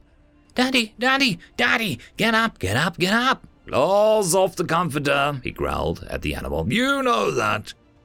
He felt the sharp points at the back of his thighs relent, replaced by bony knees. But the bouncing wouldn't cease, and neither did the prying fingers at his arms. He tried his best to ignore the disturbance, burying his face deeper under his pillow, putting it tight around his head. But that had been a mistake. It gave the beast something to attack, a weakness to exploit. She began prying at his fingers and pulling at the pillow, all while still bouncing up and down on his back, trying to beat the life out of him. Daddy, Daddy, stop playing. It's time to get up. Beast pressed her face to his jaw, prying his pillow up just enough to expose one of his eyes. She whispered, I have a surprise for you. He grunted. Based on the smell alone, he could guess what it was. This would call for drastic measure. He reached slowly to the left, hand sliding carefully between the sheets so as to not arouse suspicion. He would wake the beast's mother, making contact with the warm body. He shook the creature. She grunted back, no. He pleaded with the mother of the beast. Babe. No, sleep, your daughter. The die had been cast. He would make one last attempt to defeat the beast before all was lost. He rolled over towards the mother of the beast. Whee! Sarah landed with a flump on top of her mother. It had worked. The battle was over. Stephen would return to his life of peace that he'd built for himself since last night in this, his king-sized bed kingdom. Fluffy Bear, your daughter wanted you. I think I heard her say that it was a surprise. Probably she didn't forget what day it was, said the mother of the beast, his wife. Deftly, Aranis yanked his only protection, his pillow, from his head. She grabbed his beard and turned him to face her, drawing a long lick across his lips before tearing the blankets off of him. All hope was lost. Of course I didn't forget that it is our 10-year anniversary, he said, returning the lick with a kiss. He had gotten her a gold and Irentian pearl necklace, which he would surprise her with at dinner that evening. He pushed himself to a seated position in the bed, his back against the headboard, with Aranis doing the same. Have you gone to bring your father a surprise? Said his wife. Get your brother. I think he has one for me. But Mom, he can't see in the dark, complained Sarah. Neither can I, said Stephen. Go get your sunglasses, then turn on the lights so the men of the house can see what's going on. It won't be much of a surprise if I can't see it, right? Fine, the little girl huffed. When she had cleared the room, Stephen turned to Aranis. You had something to do with this, didn't you? Maybe I did, my fluffy bear, she said as coyly as she could manage. She must have been watching a lot of vids. She was getting better. The kids wanted to do something for us this year. You always tell them that damn story of how you, me, and Aunt Ginter all met. Can you blame them for getting excited? No, but does that have to be so early in the morning? He asked, just as the lights came on. Though it took him a moment to adjust to the light, he noticed Aranis sporting a pair of reflective gold-hued aviators that she'd kept in the nightstand. Well, that depends on the surprise, she replied cryptically. Some surprises are best enjoyed in the morning. She nodded to the doorway of their bedroom. There stood a young boy not more than 8 years of age, a pale skin and dark hair, just like his father. And like his mother, his eyes did not glow at night, but instead appeared as green as grass. Hey kiddo, what you got for me? Stephen asked. Hey father, this is for the lady of the manor. They led the boy, carrying what looked like a pile of raw steaks from 6 different animals and as many worlds. He presented the tray to his mother. After she took it onto her lap, she pulled him close and kissed him on the cheek and ruffled his hair. "Thank you, Aganon," the boy's mother said. "Such a dignified young gentleman you are." The boy bowed, looking very proud of himself. "Dad!" Stephen turned to the sound, just as a miniature night beast wearing lime green shorts, a loose rainbow-covered hoodie, and a hot pink sunglasses bounded through the bedroom door, claws scrabbling all over the hardwood, digging in just long enough to give the good launch for a pounce onto her father. Long black hair, though tied into a ponytail, bound its way into his face. Something hard and warm was forced into his chest. "One more thing," said Sarah, excitedly hurrying off her father, her claws still managing to find his calves, and the comforter in the process. "No peeking," she called back. Stephen shook his head and looked down at what she'd presented him. It was a large plastic cutting board from the kitchen, with a metal serving tray covering most of it. Something warm was underneath. He reached to lift it. "No peeking, my gentleman," said Aranis. "The lady says no peeking, sir," echoed Aganon. He stuck his tongue out at his son. The boy stuck his own tongue back at him and jammed index fingers in both of his nostrils for good measure. Stephen was about to tell him how he might accidentally stab his brains that way, when his daughter tried to kill him for what must have been the 3rd time that morning. "Ow! You're getting big, honey," he said, rubbing the girl's back. "No, you're getting small," she replied, tossing bottles of chocolate syrup, honey, strawberry syrup, and maple syrup into his lap. "Thanks, kiddo," he said. "Now, what's the surprise?" She lifted the cover off the cutting board. "Pancakes." The end. Just a quick shout out to the T5 peeps. Bob the Dragon, Cat Crab Lobster, Data Magnet, Dark Machine, Bezic, Try Again 95, Pudic Yol, Astrea the Dreamer, Caspar Arnholtz, Cam Maxwell, Athelia, Meridian 117, and Jordan Bucksmorm. Thank you very much. And that, my friends, concludes this video. I hope that you enjoyed. There are links down below, both to support this channel and for the author of this fiction. Anyways, I hope you all have a fantastic one, and I'll see you next time. Cheers.